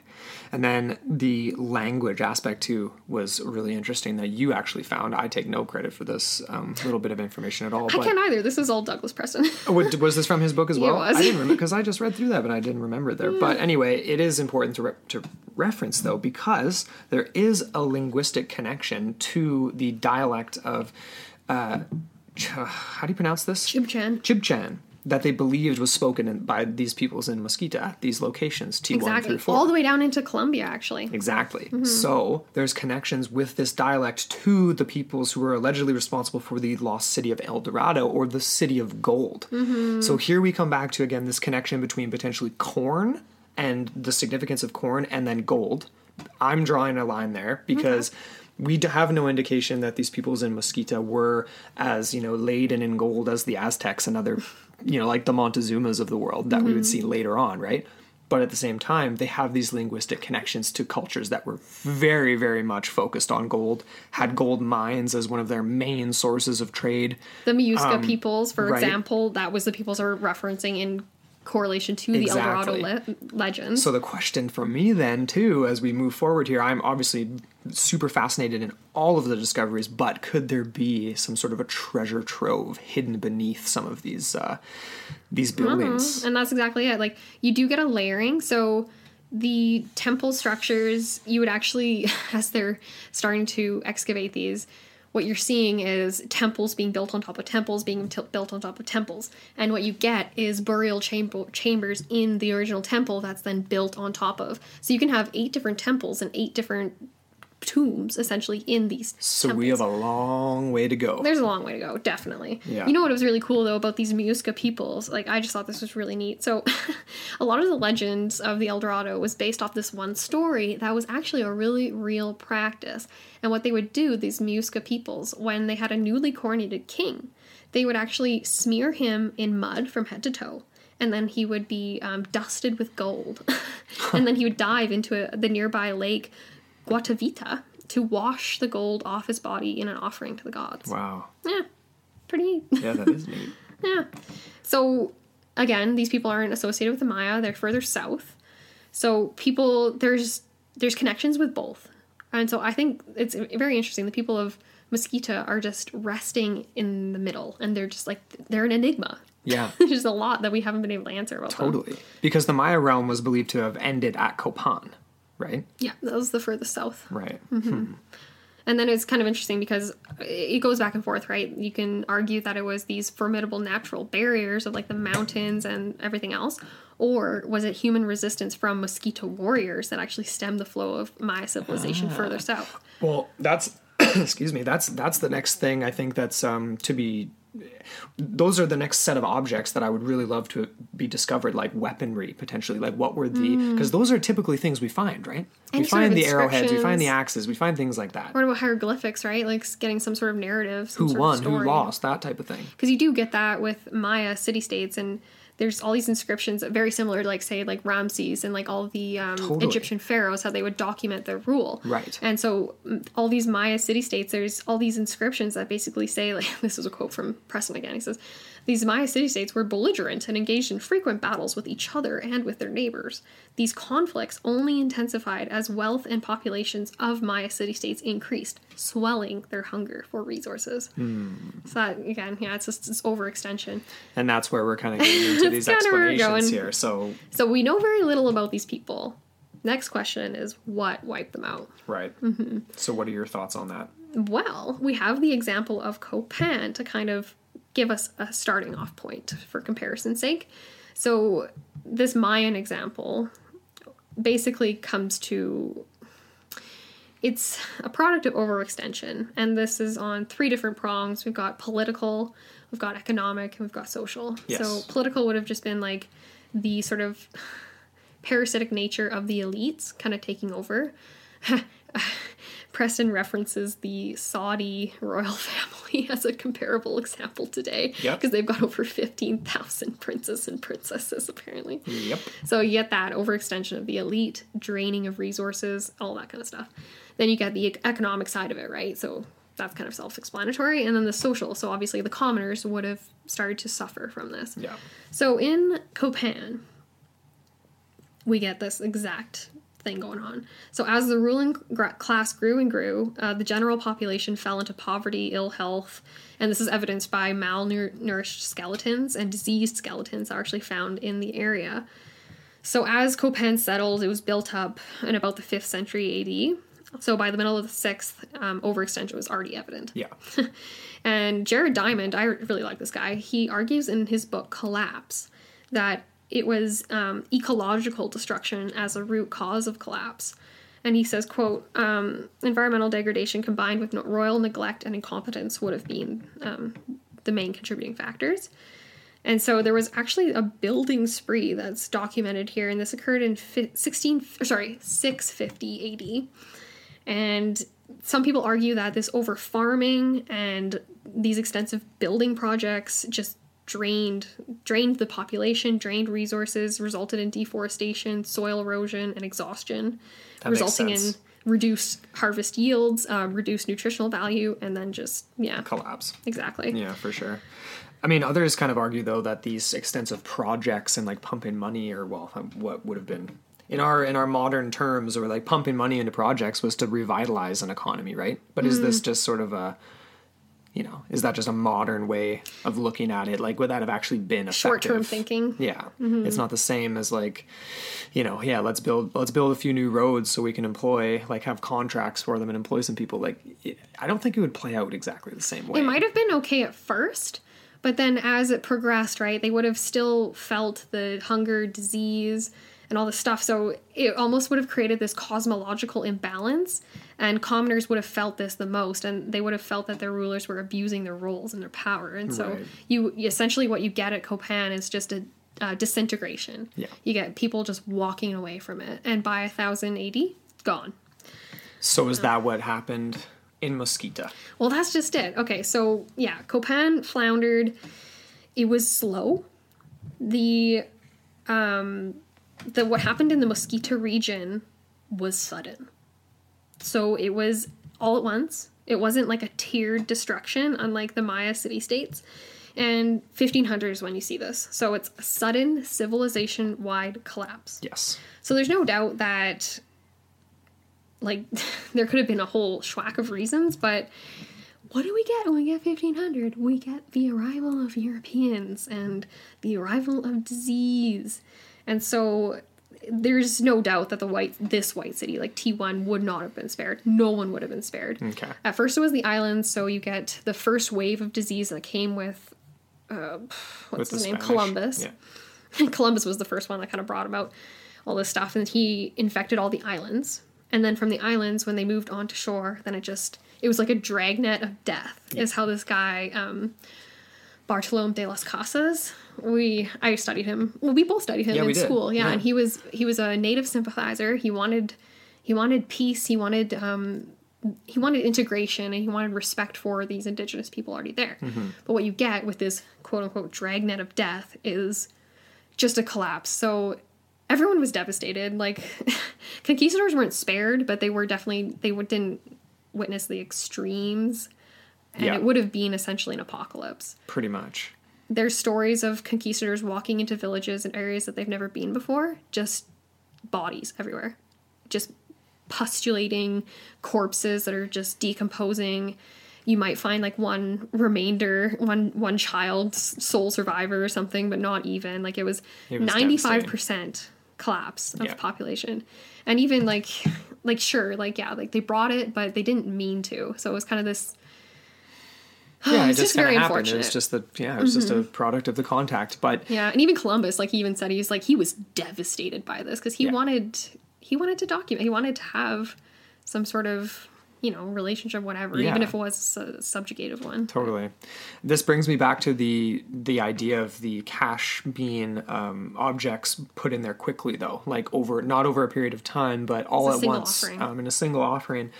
Obviously, at the tail end of this city's life would be the implication of that, right? Mm-hmm. And so, but my thinking on that is like, disease spreads really quickly. Obviously, it's gonna rip through a city, quickly. But I don't know exactly how many days or how many weeks to the point where they would have been, okay, we need to make this mass offering now because things aren't going good, right? Or would there be an indication that would have taken place over a slightly longer period of time, maybe a year, say, which would be totally indiscernible now looking at something that's hundreds and hundreds of years old. So we're speculating again, but it's the difference between there being potentially like hearing stories about disease and it not actually getting to them yet and starting to add these ritual sacrifice, like to try to defend themselves from it, right? Then all of a sudden in the snap of a finger from one point of contact or something, there's this dramatic collapse.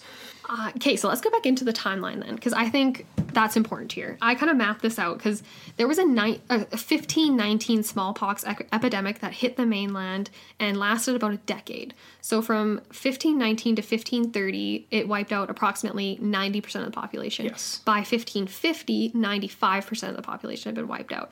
But my question was, okay, this epidemic, could this have reached as far into remote interior as Mosquita? Because we get these stories, right? So in 1526, you get Hernan Cortez's letter penned to Charles of Spain. 20 years after that, so roughly 1546, you get Pedraza, the missionary dude, who happened to stumble upon the stunning vista of a white city, and his guide tells him it's inhabited by a prosperous people with gold plates and goblets, which seems very contemporary, right? Not as if he's telling him a story of the past. No. So I was kind of arguing at first, I was like, is this evidence to refute the idea that disease could have wiped out the populations of T1 and T3? But another line of thought is that because these were so deep in the rainforest and so isolated, they wouldn't have been spared, but it would have just taken an extra decade to actually reach them.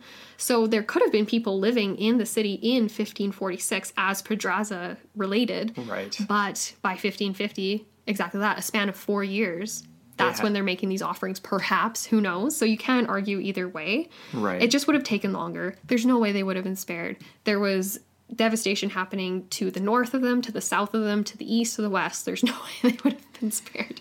It's just a matter of how long it would have taken to get there. So that's kind of what I was thinking, is that this would have been exactly that. This cache that they've found and the destruction of the objects to release the spirits of the objects. This was like a final, it's like essentially a grave for the city. It's kind of how I'm looking at it. Yeah, wanting the city to continue on in some other way by making those offerings. And appeasing the gods of it, right? It's like the vulture at the very center, the symbol of death and transition and rebirth and all this kind of stuff. Right. Like, I don't know. Very, very cool stuff. So, I mean, I guess we kind of are, that it really is disease. I mean, we kind of know.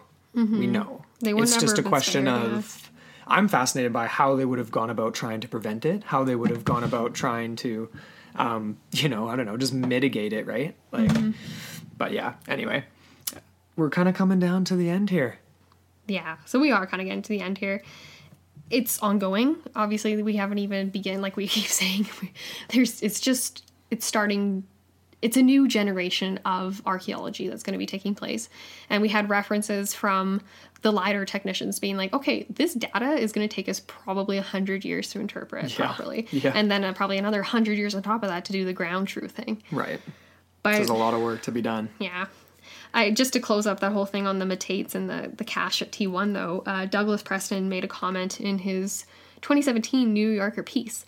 This is a quote, and he says, taken together, these clues, presented by the cache, suggested that this was not a grave for an individual.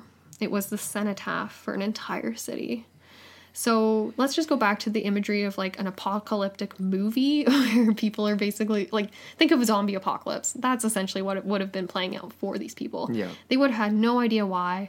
On top of it, they would have seen that the invaders were largely spared while they were experiencing the devastation, which if you go back to their whole religious and cosmological views, like, they're being punished. So, But that's just it, though. That would have been even more bizarre for these people because they didn't have contact with conquistadors. They didn't have people they knocking wouldn't on their even- doorstep. They were just like, all of a sudden, what the hell's going on exactly. here? So then it would have been that extra factor of the invaders wouldn't have been involved. It would have just been like, the gods hate us for whatever reason now. What are we doing wrong? We're all going to die. And then they're dead. And that's it. Yeah.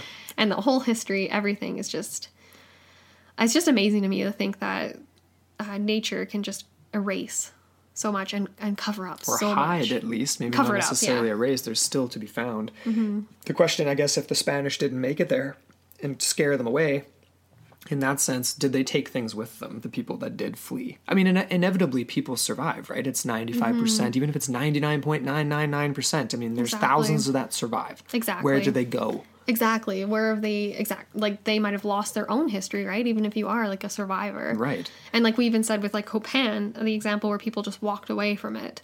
Some people probably would have ended up in the Mosquita area. Yeah, And just incorporated into an existing culture. possibly. Yeah. I mean, I can't wait to see what more we find with this. Exactly. We're going to keep on this story for you guys. And as updates come up, we're going to just share them with you on our social media. And then as well, if we can end up getting an interview with this Steve Elkins guy, we're going to have that. So Yeah, more, fingers crossed for us. So hopefully more to come. Definitely. So stay tuned on that. And I guess we're down to the end here. I mean, it's not even really one of those ones where you can have like a final theory or a final thought or anything like that. It's just this ongoing who the heck were they? And yeah. Some people speculate they were one of the lost tribes of Israel, and we didn't bother bringing up things like that because that's way out there. But Even for us. even for us, but it is definitely a question though. How were they connected potentially to El Dorado and things like that? I want to know what sort of treasures these people potentially have hidden. And what's underneath this, the red earth, the floor of the cache, where these Exactly. objects were laying. Exactly. So get at us. So yeah, get us. Let us know what you think. Hit Into the us up. portal mailbox at gmail.com. That's right. Hit us up on our socials at Into the Portal Podcast on Instagram, at Into the Portal 1 on Twitter. And as always, thank you so much to our producer, Charlene Ramler, and all of our Patreon supporters for making this episode happen. You guys are the best. And to everybody else for listening. We'll leave you off with with the Coffee Gator with reminder. the Coffee Gator. Yeah, the Coffee Gator reminder. I had a little, it took me a second there. Get your answers in, people. Yeah, we had that question there at the halftime of the episode. Get those answers in because we'll be doing that draw soon. And Let us give you free stuff. let us give you free stuff. But yeah, let us know what you think of this episode, guys. And thank you so much for listening to part 2 of The Lost City of the Monkey God, or La Ciudad Blanca. And we'll be back with more very, very soon. Yep.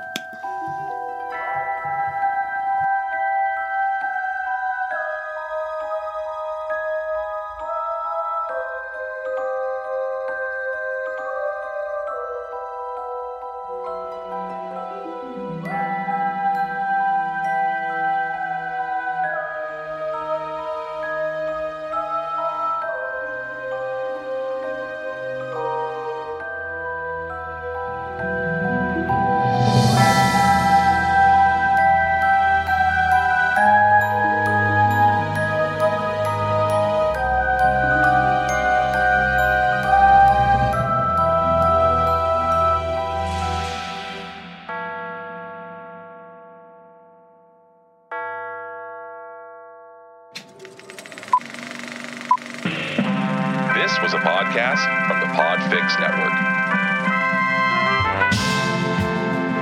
You can check out more shows like it at podfixnetwork.com.